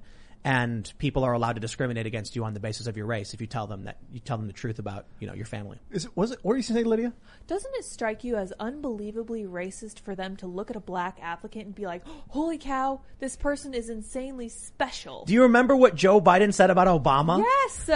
Jeez. No. Is it safe for you too? He said he said what did he say? The first articulate. Yeah, he's so articulate. He's such an articulate gentleman. Yeah, and I was like, what? Like I think they call it race realism when you talk about the actual genetic differences of, and I don't even think it's different races. Am I right to say that? Like the human, race species, realists believe in like hard racial differences, right? And which, according to genetics, I think there's a reason why skin colors come out differently. But they take it to a very that's the problem with it, because it's a fascinating conversation just to know. But that doesn't mean that we're different, like that we have different senses of freedom. We're all equally valuable and able. Of course. Yes, and I think one of the problems with race realism is that people a lot of people make assumptions. It's how humans work. We look at something, we say, "Here's why I think this is why it's happening. Let me test that." And then race realists think, if I see something like the bell curve, and I see these differences based on IQ, it clearly must be the racial component, and perhaps some of it, I think it was Sam Harris and a few other, I'm not sure who it was, Sam Harris and maybe some of the IDW people saying there's some component there, obviously, why wouldn't there be? But they think it's the end all be all absolute reason. And I think that is likely incorrect. I do think there's a mix between nature and nurture for sure, but I think human potential is typically not met. And that means regardless of your race, if you study hard and you work hard, you can be the best of the best of the best. You might not be like the number one position, But you might. but you might. It's just there's 8 billion people, you know, it's 1 in 8 billion to be number one. Who knows who that's going to be or why?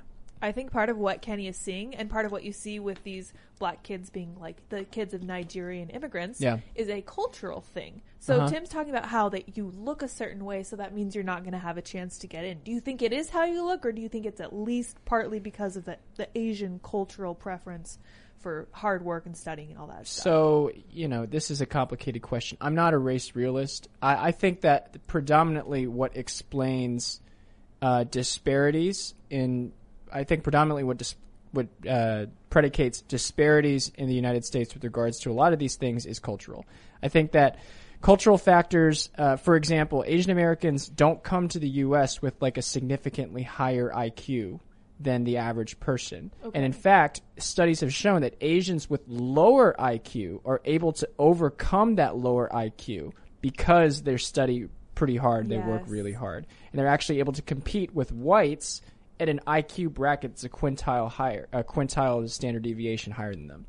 So this is massive. This shows you that it's not just your IQ that makes you successful. You really have to put in the work. And what Asian Americans do, on average, and I'm saying this on average, every individual is different. There are a lot of Asian Americans who don't work hard, but Asian Americans individually, on average, study twice as many hours as the average American per week. Why is that? Well, I'll tell you this. I think it's cultural. It is, Like, you guys are both... I was tutored by my mom when I was like 1 or 2, and she's so Korean. great. What is she 100% Korean? Like Half born Korean. in Korea, half Korean? Nope, born in the United States. Okay. Her parents were... One of her parents was from Korea? Yep. Born in Korea? I don't know exactly where, but my grandmother was 100% Korean, and that trickles down a little bit, I suppose.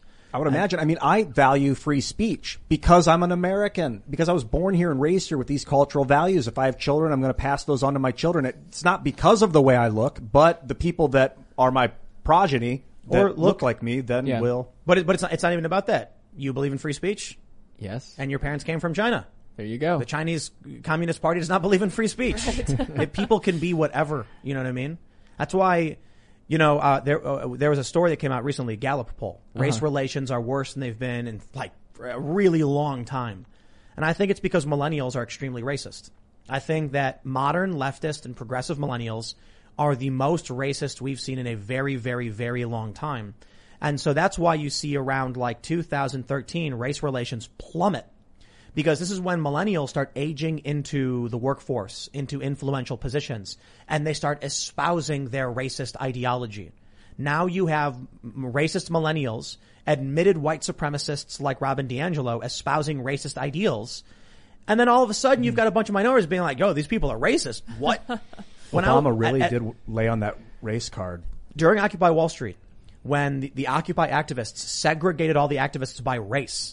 I remember seeing, no joke, they did. Crazy. They created race-based caucuses for voting on how the body would spend They money wouldn't and let how me to talk function. to the media. It was crazy because I was white. They literally, Wow. but they literally had like the Hispanic caucus, the Asian caucus, the people of color caucus, the black caucus. And so I remember they split up all the groups based on race. And there was this black dude chilling because Zuccotti Park, where Occupy happens, is slightly downhill. So there's like this ledge that slowly turns into a very high ledge. It's like very small at the top of by the street. And then as you walk down, the ground goes down, the ledge stays the same height. And he's sitting up on top of it. And I see him arguing with somebody. And I walk over and I'm listening to him. And he just goes, do you have any idea what the press is going to say when they find out y'all segregated based on race? And I started laughing and I'm like, dude, yes. Like these people have lost it. But you know what? Their ideology is winning. That's crazy because gaining it's ground, at least for now. So it has the question of success in America has much less to do with your race, than it has to do with these cultural values that can be adopted by any race. And to say, hard work, studying hard, any race can do. It doesn't matter if you're Asian. They call that you whiteness, can study though. hard if you're white. There was that. Did you know that? Yeah. Do you see that thing? If you're black. Did you see that graphic they had on the African American History Museum, whatever? Yeah. And it said like working hard and having a schedule was whiteness. That to me is absolutely insane. But I will add, Yeah. There have been several studies done, and they found one trait that guarantees success, or I should say, one trait that was highly correlated with success. It's IQ, right? No. No. what is it? Not even It close. isn't wealth. Is that a trait? Yes, it isn't wealth. It isn't IQ. It isn't race. It isn't national origin. It isn't gender. It's perseverance. Grit. Oh, that's for sure. One thing they found among every group, every race, every gender, every age bracket, every IQ bracket, every class was those who refused to give up succeeded and those who gave up failed. Yep. That's incredible. I mean, Yeah. this is one this is one reason why black Americans who join the military, who join the army, actually tend to have much higher career success outcomes, both military and non-military afterwards. You know, in the army, you're taught things like perseverance. You're taught things like overcoming and resilience and everything like that. And the people who are put with that kind of structure in their lives, you know, can really elevate. And that's why you see black Americans who are in the military, you know, are disproportionately well represented among the upper middle and upper classes in America. When you were studying the meritocracy and the failure of, is it Harvard? Is it Harvard that's doing these admissions things? Was that what you said? It's okay. So here's the thing about this crazy thing that's happening at Harvard. All of this admissions process, this race baiting and profiling started at Harvard, but it has since grown to become an entire Ivy League phenomenon. And then from there, the Ivy League exported this ideology to big corporations like Google and Facebook. And now you see Google and Facebook in their diversity and inclusion programs also be anti-Asian. You know, I just published this article in Quillette magazine. Asians make up 90% of Silicon Valley software engineers. Wow. 90% of Silicon Valley software engineers, but you go up each level of management, Asians get lower and lower and lower percentage until, and the executive level, they're only like 20% of the executive level of Facebook and Google. And, you know, this is an example of, and nobody is advocating for Asians to be hired more or promoted more in Silicon Valley and things like that because they don't fit the narrative because they're still considered overrepresented.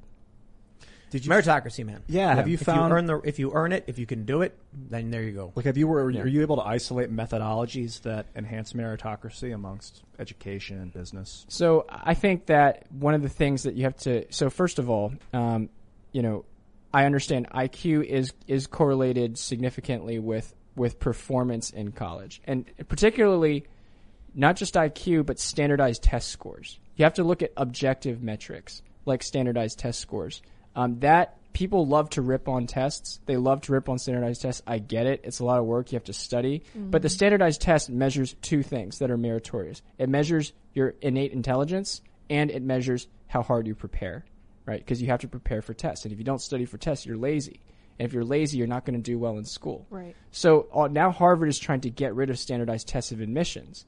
Why? They say, you know, it disproportionately benefits the wealthy and privileged over, you know, poor black and Latino students. You know, they point out the fact that blacks tend to do worse on standardized tests than other people. But what they conveniently leave out is that standardized tests actually correct for wealth and privilege. Because if you're a poor kid, an immigrant kid, who has no social connections, you're not going to be able to stand out.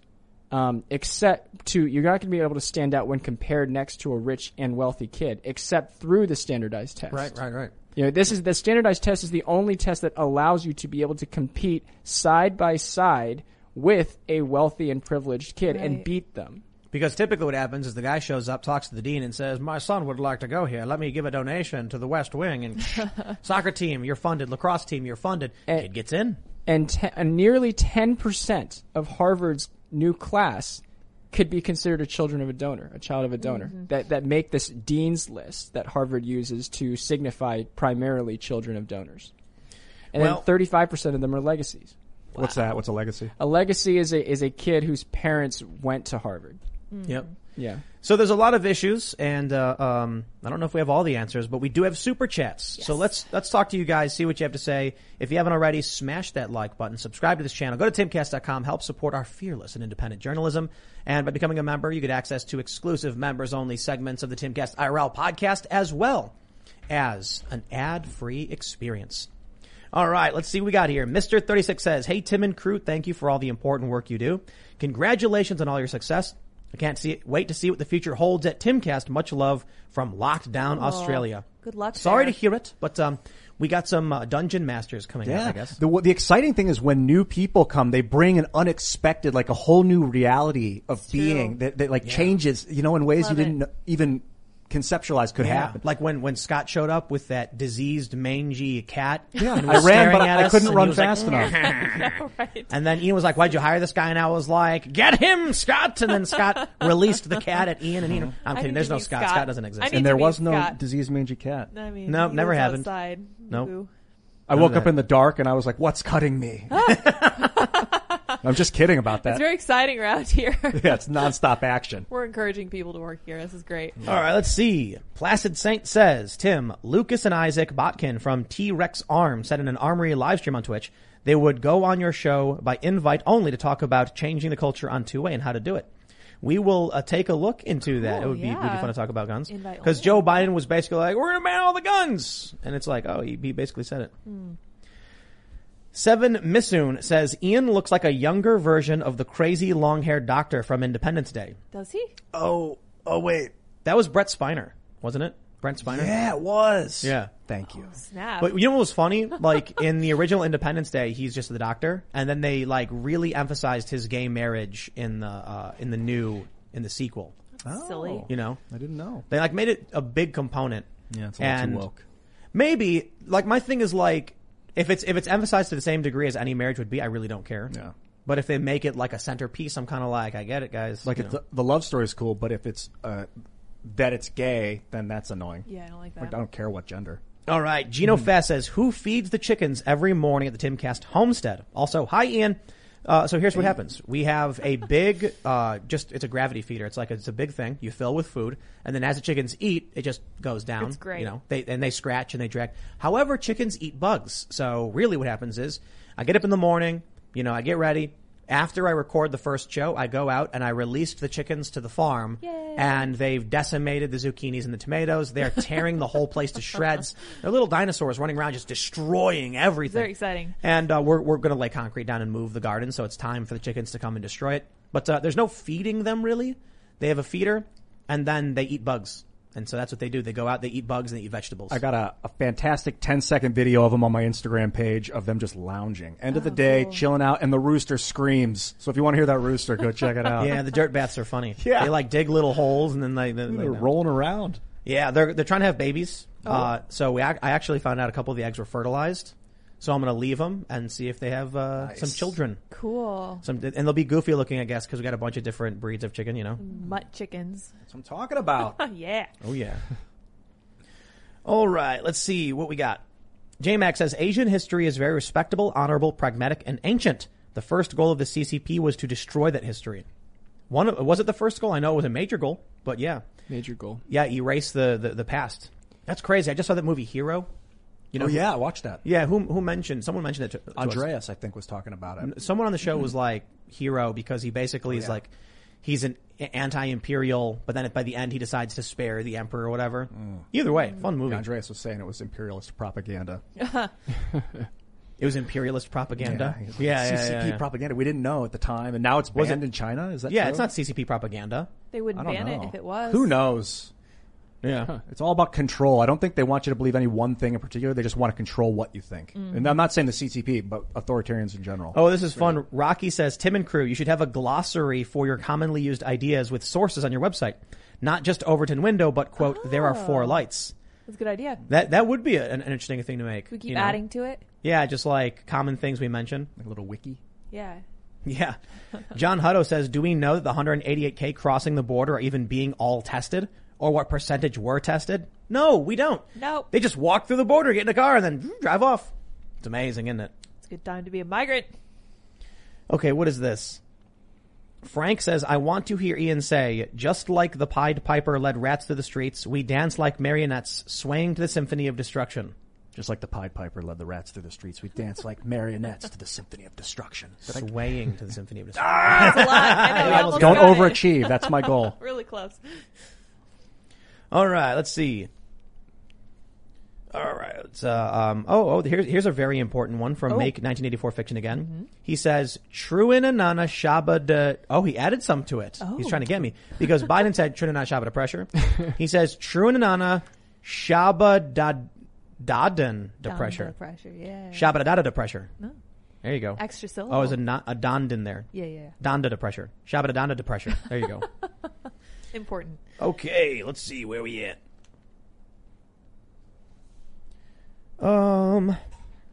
Velvet Schwinkter says, Tim, please make your bonus segments an hour long.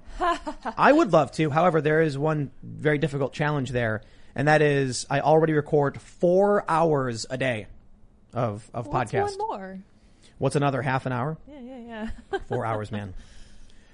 Okay. Mental Slave says Ryan Chapman's video called The Marxism Behind Leftist Identity Politics Explained is very well done and informative. I recommend it. Very interesting. Cool. Handyman says Ian's silver lining. Wokeism will eventually destroy the Fed like it does everything else. It will. Well, I don't, maybe woke, go broke. let's deconstruct the Fed rather than hope so. destroy. How's that? I hope they go broke. McSquared says, Tim, look up the etymology anti. The original Greek root has multiple meanings, against and in place of. So anti-racism is a replacement for racism, not something that is against racism. Okay. Colloquially, the modern version of anti is meant to imply opposite of or opposed to, but that's not what it means, is it? It's just a dog whistle. It's a manipulation. That's pretty clever. Yep. It is Ryan here, and I have a question for you. What do you do when you win? Like, are you a fist pumper, a woohooer, a hand clapper, a high fiver? I kind of like the high five, but if you want to hone in on those winning moves, check out Chumba Casino. At ChumbaCasino.com, choose from hundreds of social casino style games for your chance to redeem serious cash prizes. There are new game releases weekly, plus free daily bonuses. So don't wait. Start having the most fun ever at ChumbaCasino.com. No purchase necessary. VGW Group. Void where prohibited by law. See terms and conditions. 18+. OMG Puppy says, BAP says, it's the billionaire plutocrats versus middle class, workers, farmers, and small business. They covet their aggregated wealth, will take their property, arms, and freedom.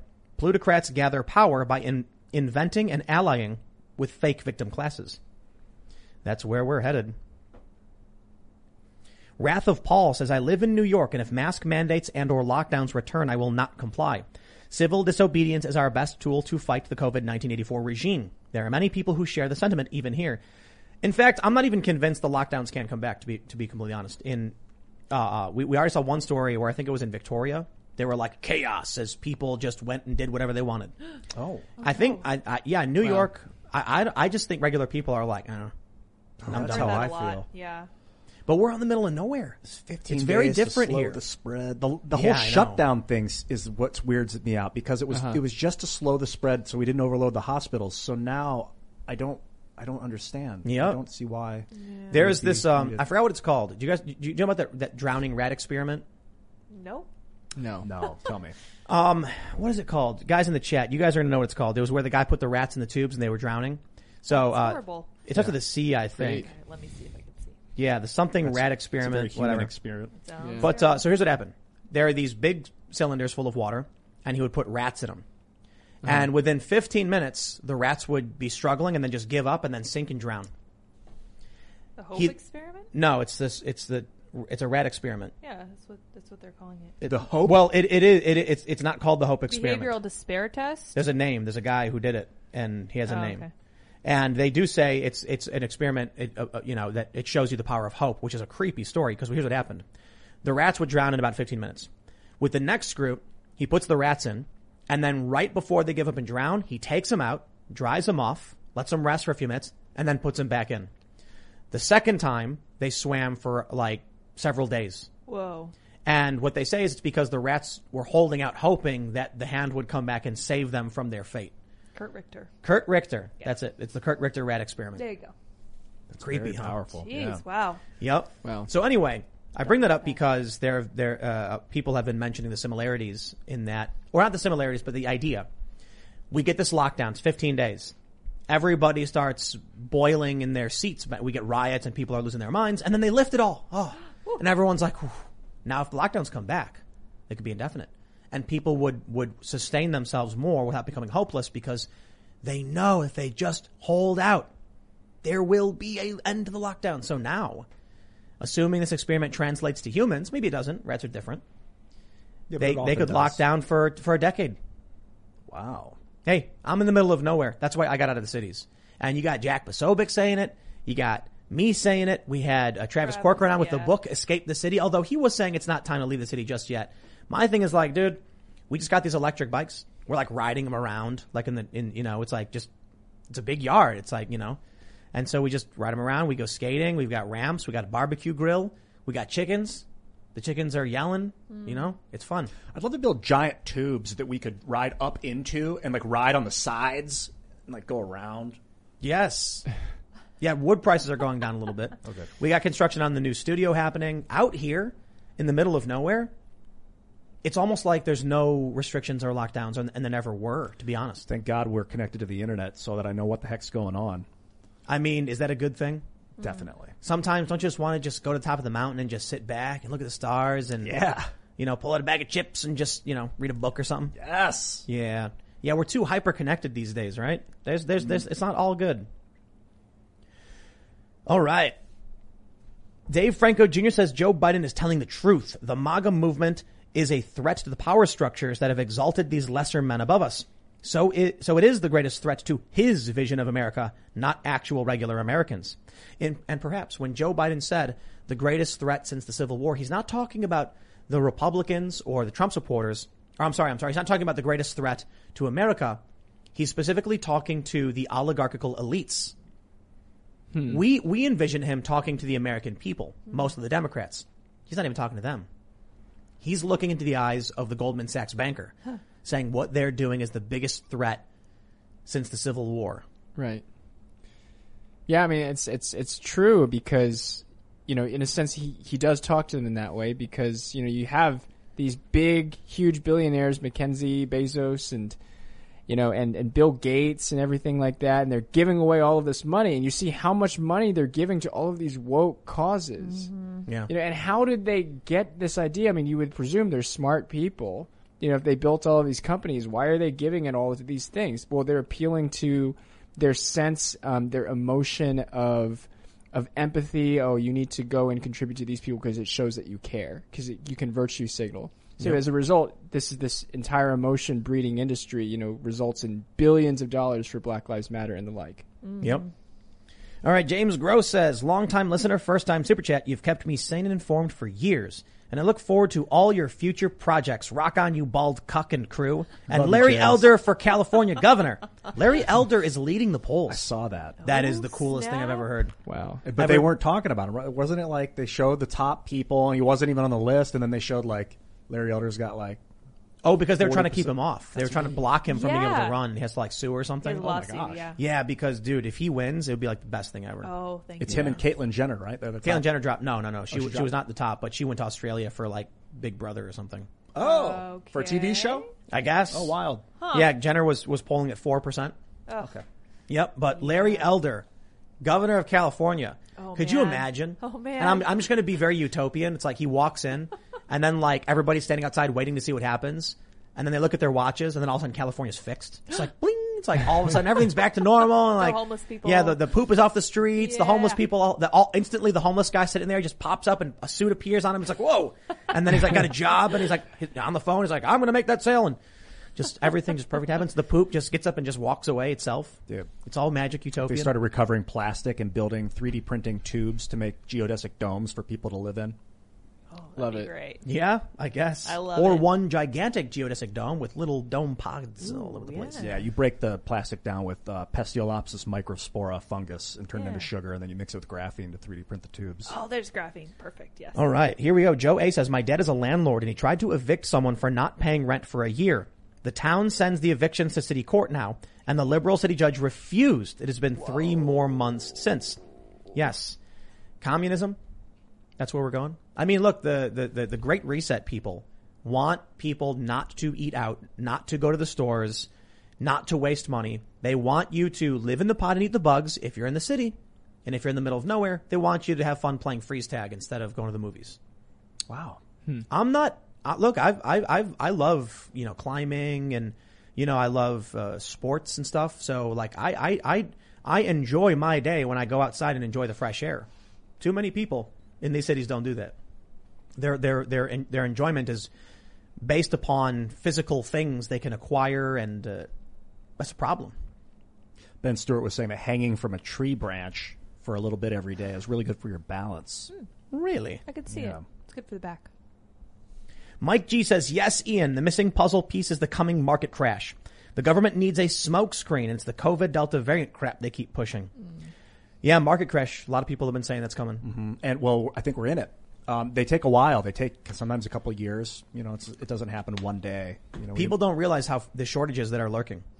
I warned about the food shortage, and now Taco Bell is saying it. Yeah. It's like, bro, if you listen to my show, I said this like 2 months ago.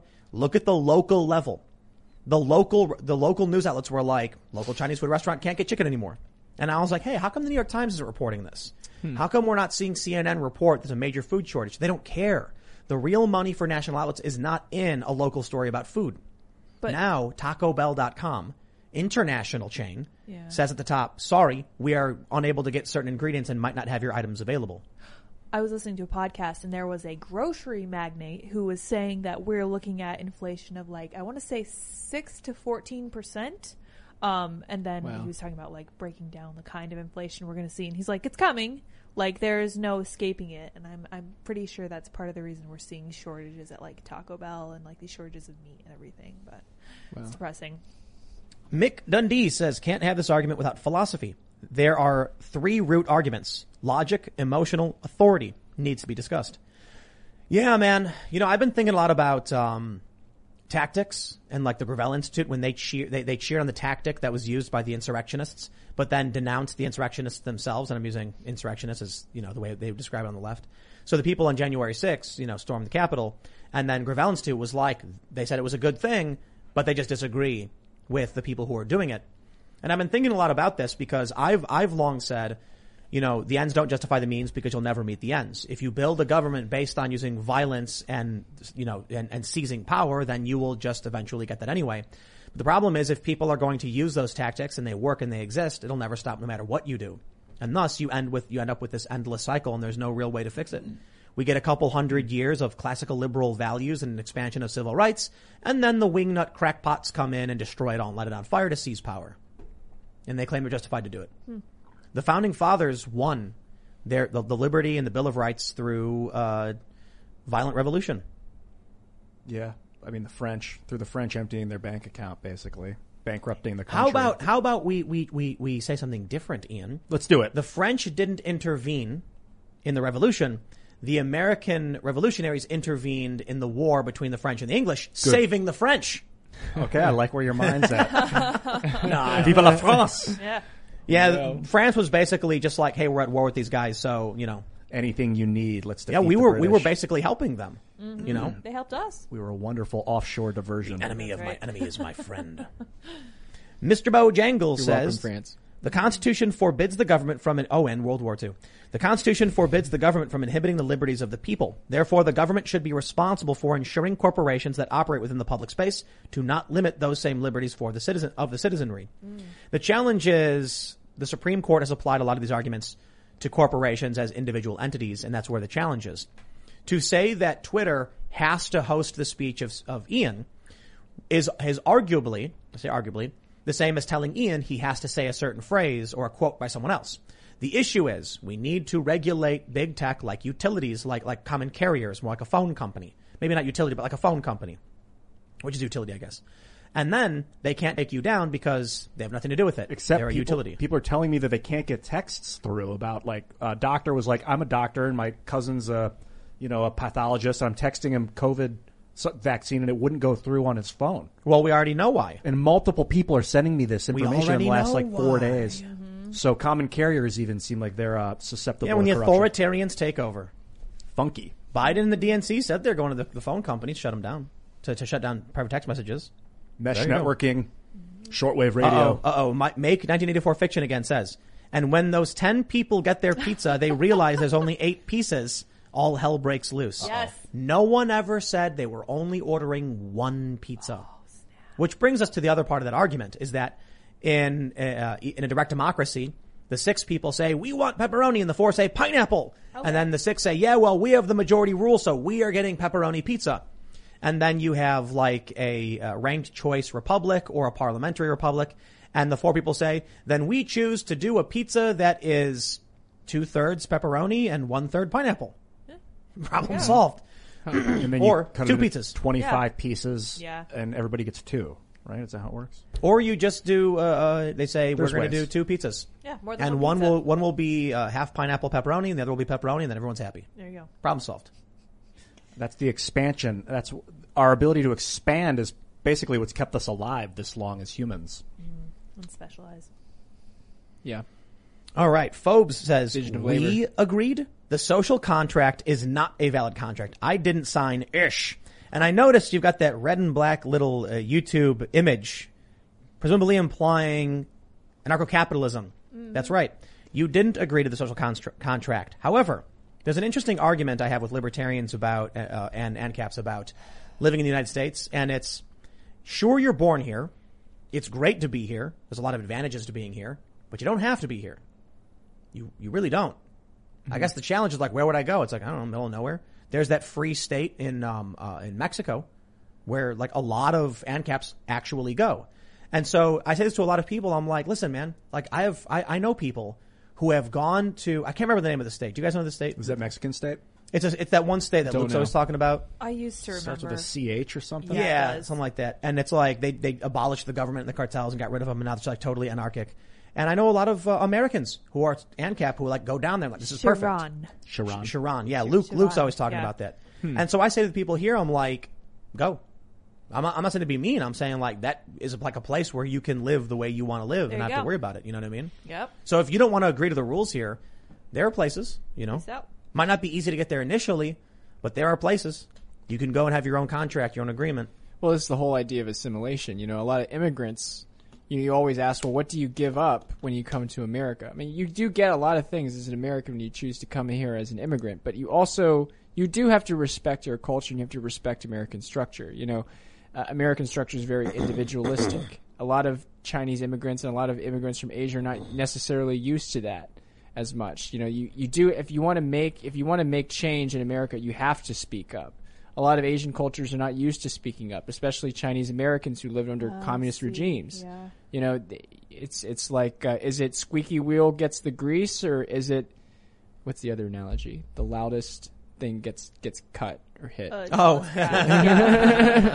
Yeah. You know, so you know, American culture is different. Its structure is different. You do have to assimilate to that if you want to, you know, be well liked in this country. Interesting. Yeah. Good All right, here's a good one.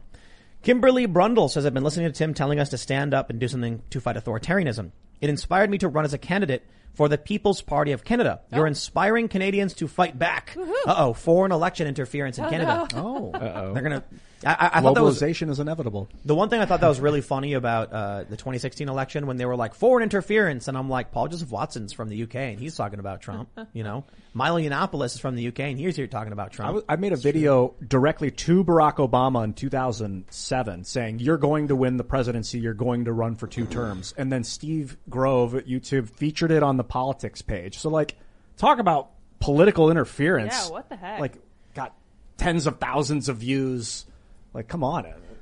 At least you're an American citizen. Yeah, and it's also like foreign interference. Are you saying that foreign powers have never interfered in the U.S. elections ever for any reason? Right. They always interfere. They love to interfere. Russia and China are always going to try to interfere. You know, it's not about foreign interference. It's about what can we do to combat it. You know, Or embrace it in the guise of the French actually interfering to create the United States. That was helpful. Whoa, this is crazy. Oh boy. Block Viking says, Bottega Louie, one of the restaurants you listed, has been in downtown LA since 1929. Crazy to see it close down. Wow. Sucks. That's crazy. I don't like that. Fritter says, dig up the Calvin Coolidge quote on perseverance. Too long for super chat. Let me see. I will look this up. A lot of people are questioning our pizza thing. BlackRock Beacon says 10 voters, 6-4 pepperoni, 4 agree to cede to 6. Democracy. But if the 4 opt to leave the party and get different food and the 6 demand they stay, pay and eat the pepperoni, that is authoritarianism hiding behind a vote. That's a great point, actually. interesting. Yeah. So a libertarian system would be the 4 people saying, okay, then we're going to get our own food and not eat your pizza. And authoritarian would be like, no, you have no choice. You have to eat our pizza. And it has to be pepperoni. Well, Yeah. I think what are you saying? So 6 people. Or I was gone for the end of this conversation. 6 people say we want pineapple. 4 people. No, 4 people want pineapple, 6 want pepperoni. Let's change it around. I like pineapple. No, okay, whatever. Okay. So 6 No. people want pepperoni. Ian. 4 people want pineapple. They end up going with pepperoni. Because- That's authoritarian. No. It's a democratic. It's a democracy. Democratic authoritarian. But you can call it the tyranny of the majority. Yeah, exactly. It's not necessarily tyranny if you agree to that system. Right. And then if you you've say, agreed beforehand, whatever the vote comes out as, we're all going to agree that's the pizza we're going with. But what if one day someone walks in and says, let's get pizza. Who wants to vote on pizza? And everyone says, we'll vote on pizza. And then 6 say pepperoni and 4 say pineapple. And then when they're like pepperoni wins, the pineapple guys go, we're going to order our own pizza and get pineapple. Well, then you say that's not what you agreed to. We let you in here with the agreement that you were going to go with what we decided, so we decided it. Even if they're going to buy Welcome their to own. the United States. Well, no. Yeah. If you say beforehand, we're going to buy our own, then okay. But if you want to participate, we're deciding But together. hold on. Let's add another element to this. They decide to vote on what pizza to get. And everyone agrees to vote. They're all sitting in the house and it says, we're voting on lunch. We always vote on lunch. Everyone agrees. That's how we vote on lunch. Okay. Everyone raise your hand for pepperoni. 6 do. Everyone raise your hands for pineapple. Everyone does. And then they say, okay, we're ordering pepperoni pizza. And the 4 pineapple guys go, well, we're going to order our own pizza and get our own pineapple. And they say, we need you to pitch in for the full Right. price of the pizza. Right. You agreed we do a vote. You guys lost, but we still need you to pitch in. Otherwise we can't get the pizza in the first place. And they say, yeah, well, we don't want to pay for pizza we don't want to eat. Dude, you are here. We do this all the time. We vote on, we all share. When you guys got Blimpies, we ate that and we didn't like that either. Yeah, well, you know what? We never agreed to this. Okay then. There's the door. Y'all can leave. No one's making you stay here. But it's cold outside. Yeah. But So? there's no food there. Okay. But I like being in here. Then you gotta pitch in, don't you? We agreed this is how we would vote on what to get. We can afford one pizza, take it or leave it. Well, I'm gonna go start my own house. Then they go outside and some people might, put on that flannel and take an axe and go be a lumberjack and build their own house. But the funny thing is I talk to a lot of people and they're like, I shouldn't have to pay for this social contract. And I'm like, then you don't have to get the benefits of being in America. I'm not saying it to be a dick. I'm saying it's transactional. You can go to, what's it called? Chiron? Chiron. Yep. You can go to Chiron. I hear really, really great things about it. Sounds No, cool. I'm not even kidding. I Yeah. really do hear great things about it. So go somewhere where you won't have this be happening to you instead of just being like, I want to reap the rewards of a society I refuse to pay for. Now, to be fair, American tax dollars go to a lot of dumb stuff Yep. that I'm not happy with. So Well, this is like that's a fair Right. point from, Right. people and, arguing and, it. and this is like the case of affirmative action too, because sometimes you have a really great story, and even though you're not objectively qualified, somebody's going to admit you because of your story, and that would be more acceptable to me if Harvard College came up to a lesser qualified person of a certain race and said, "Hey, you're not objectively qualified, but we're going to admit you, but we need you to assimilate to our culture and be grateful." But instead, what they do is that not only they admit you, they indulge your, every desire with great inflation, everything like that. They make sure that you pass, and get A pluses in every class. The average grade at Harvard is an A minus, surprisingly. Wow. And it's just, at that point, you're not engaging in a fair social contract. And at that point, you are incentivizing a person to be a parasite on your school rather than become a person who becomes fully assimilated into the culture. Agreed. All right, here we go. EJ Pido says, Tim, will you commit to attending Mike Lindell's Cyber Symposium if you can secure an invite?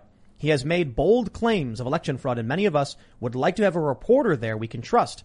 Bannon should be able to set you up. I do not think I would be able to because with the expansion of Timcast comes great responsibility. And so there's a lot of people that I have to meet with all the time. I work literally every single day because even though the weekends I no longer do this show, we're doing the vlog and I'm interviewing people. One of the main reasons I reduced the amount of content I was producing on a day-to-day basis, which was I used to do 5 segments on my Timcast channel, and now it's down to 2 because I needed more time to meet with people and strategize and take care of other business. If my whole day was dedicated to just recording and researching, I had no opportunity to grow. So then I stopped doing content on the weekends. I used to do, I think, like 3 hours on the weekends as well. No, like 2.5. And then like 4 on the weekdays. Now it's all been reduced quite a bit because on the weekends we fly people out, we do interviews, and we film the vlog. There's no way I could make it. However, we actually are hiring more journalists, and we are going to have one of our reporters covering the election issues. So I will say a lot of people who are, like diehard Trump supporters will probably be disappointed with our coverage. However, They will not be angry to a certain degree, right? I see a lot of the stuff that comes out from like MSNBC and a lot of these mainstream outlets, and it's just disparaging and poorly framed and everything like that.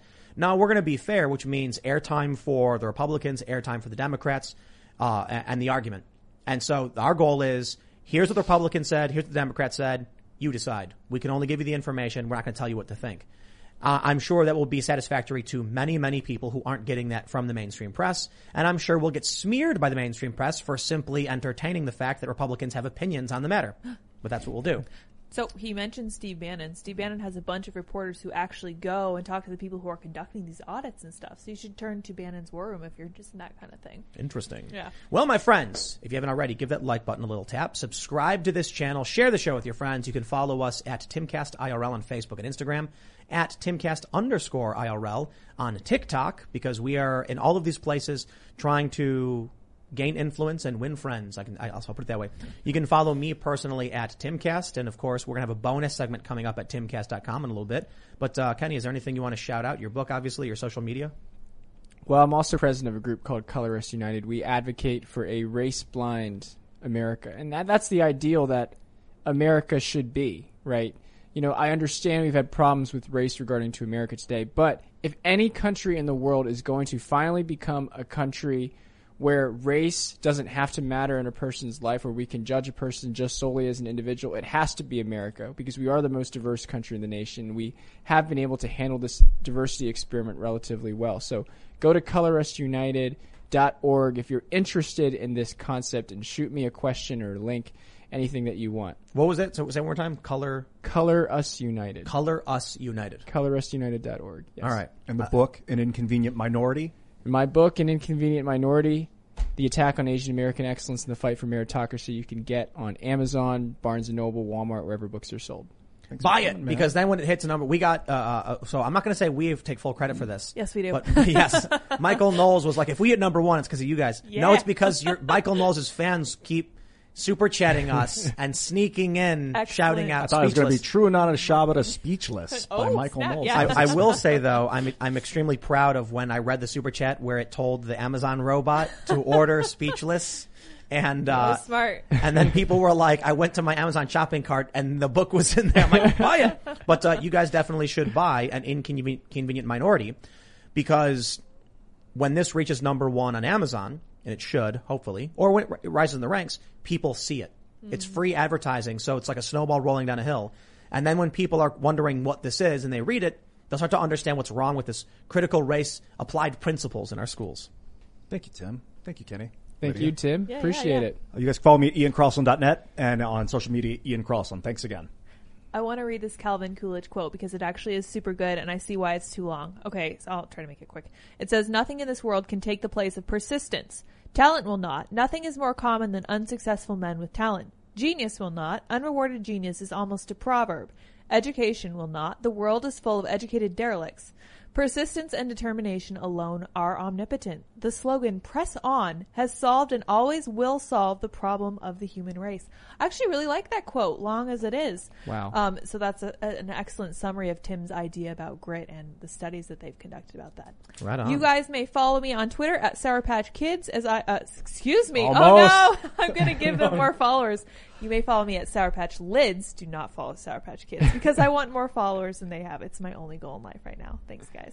We will see you all over at timcast.com. Thanks for hanging out. Bye, guys. Hey guys, it is Ryan. I'm not sure if you know this about me, but I'm a bit of a fun fanatic when I can. I like to work, but I like fun too. It's a thing. And now the truth is out there. I can tell you about my favorite place to have fun. Chumba Casino. They have hundreds of social casino style games to choose from with new games released each week. You can play for free anytime, anywhere. And each day brings a new chance to collect daily bonuses. So join me in the fun. Sign up now at ChumbaCasino.com. No purchase necessary. VGW Group. Void where prohibited by law. See terms and conditions. 18+.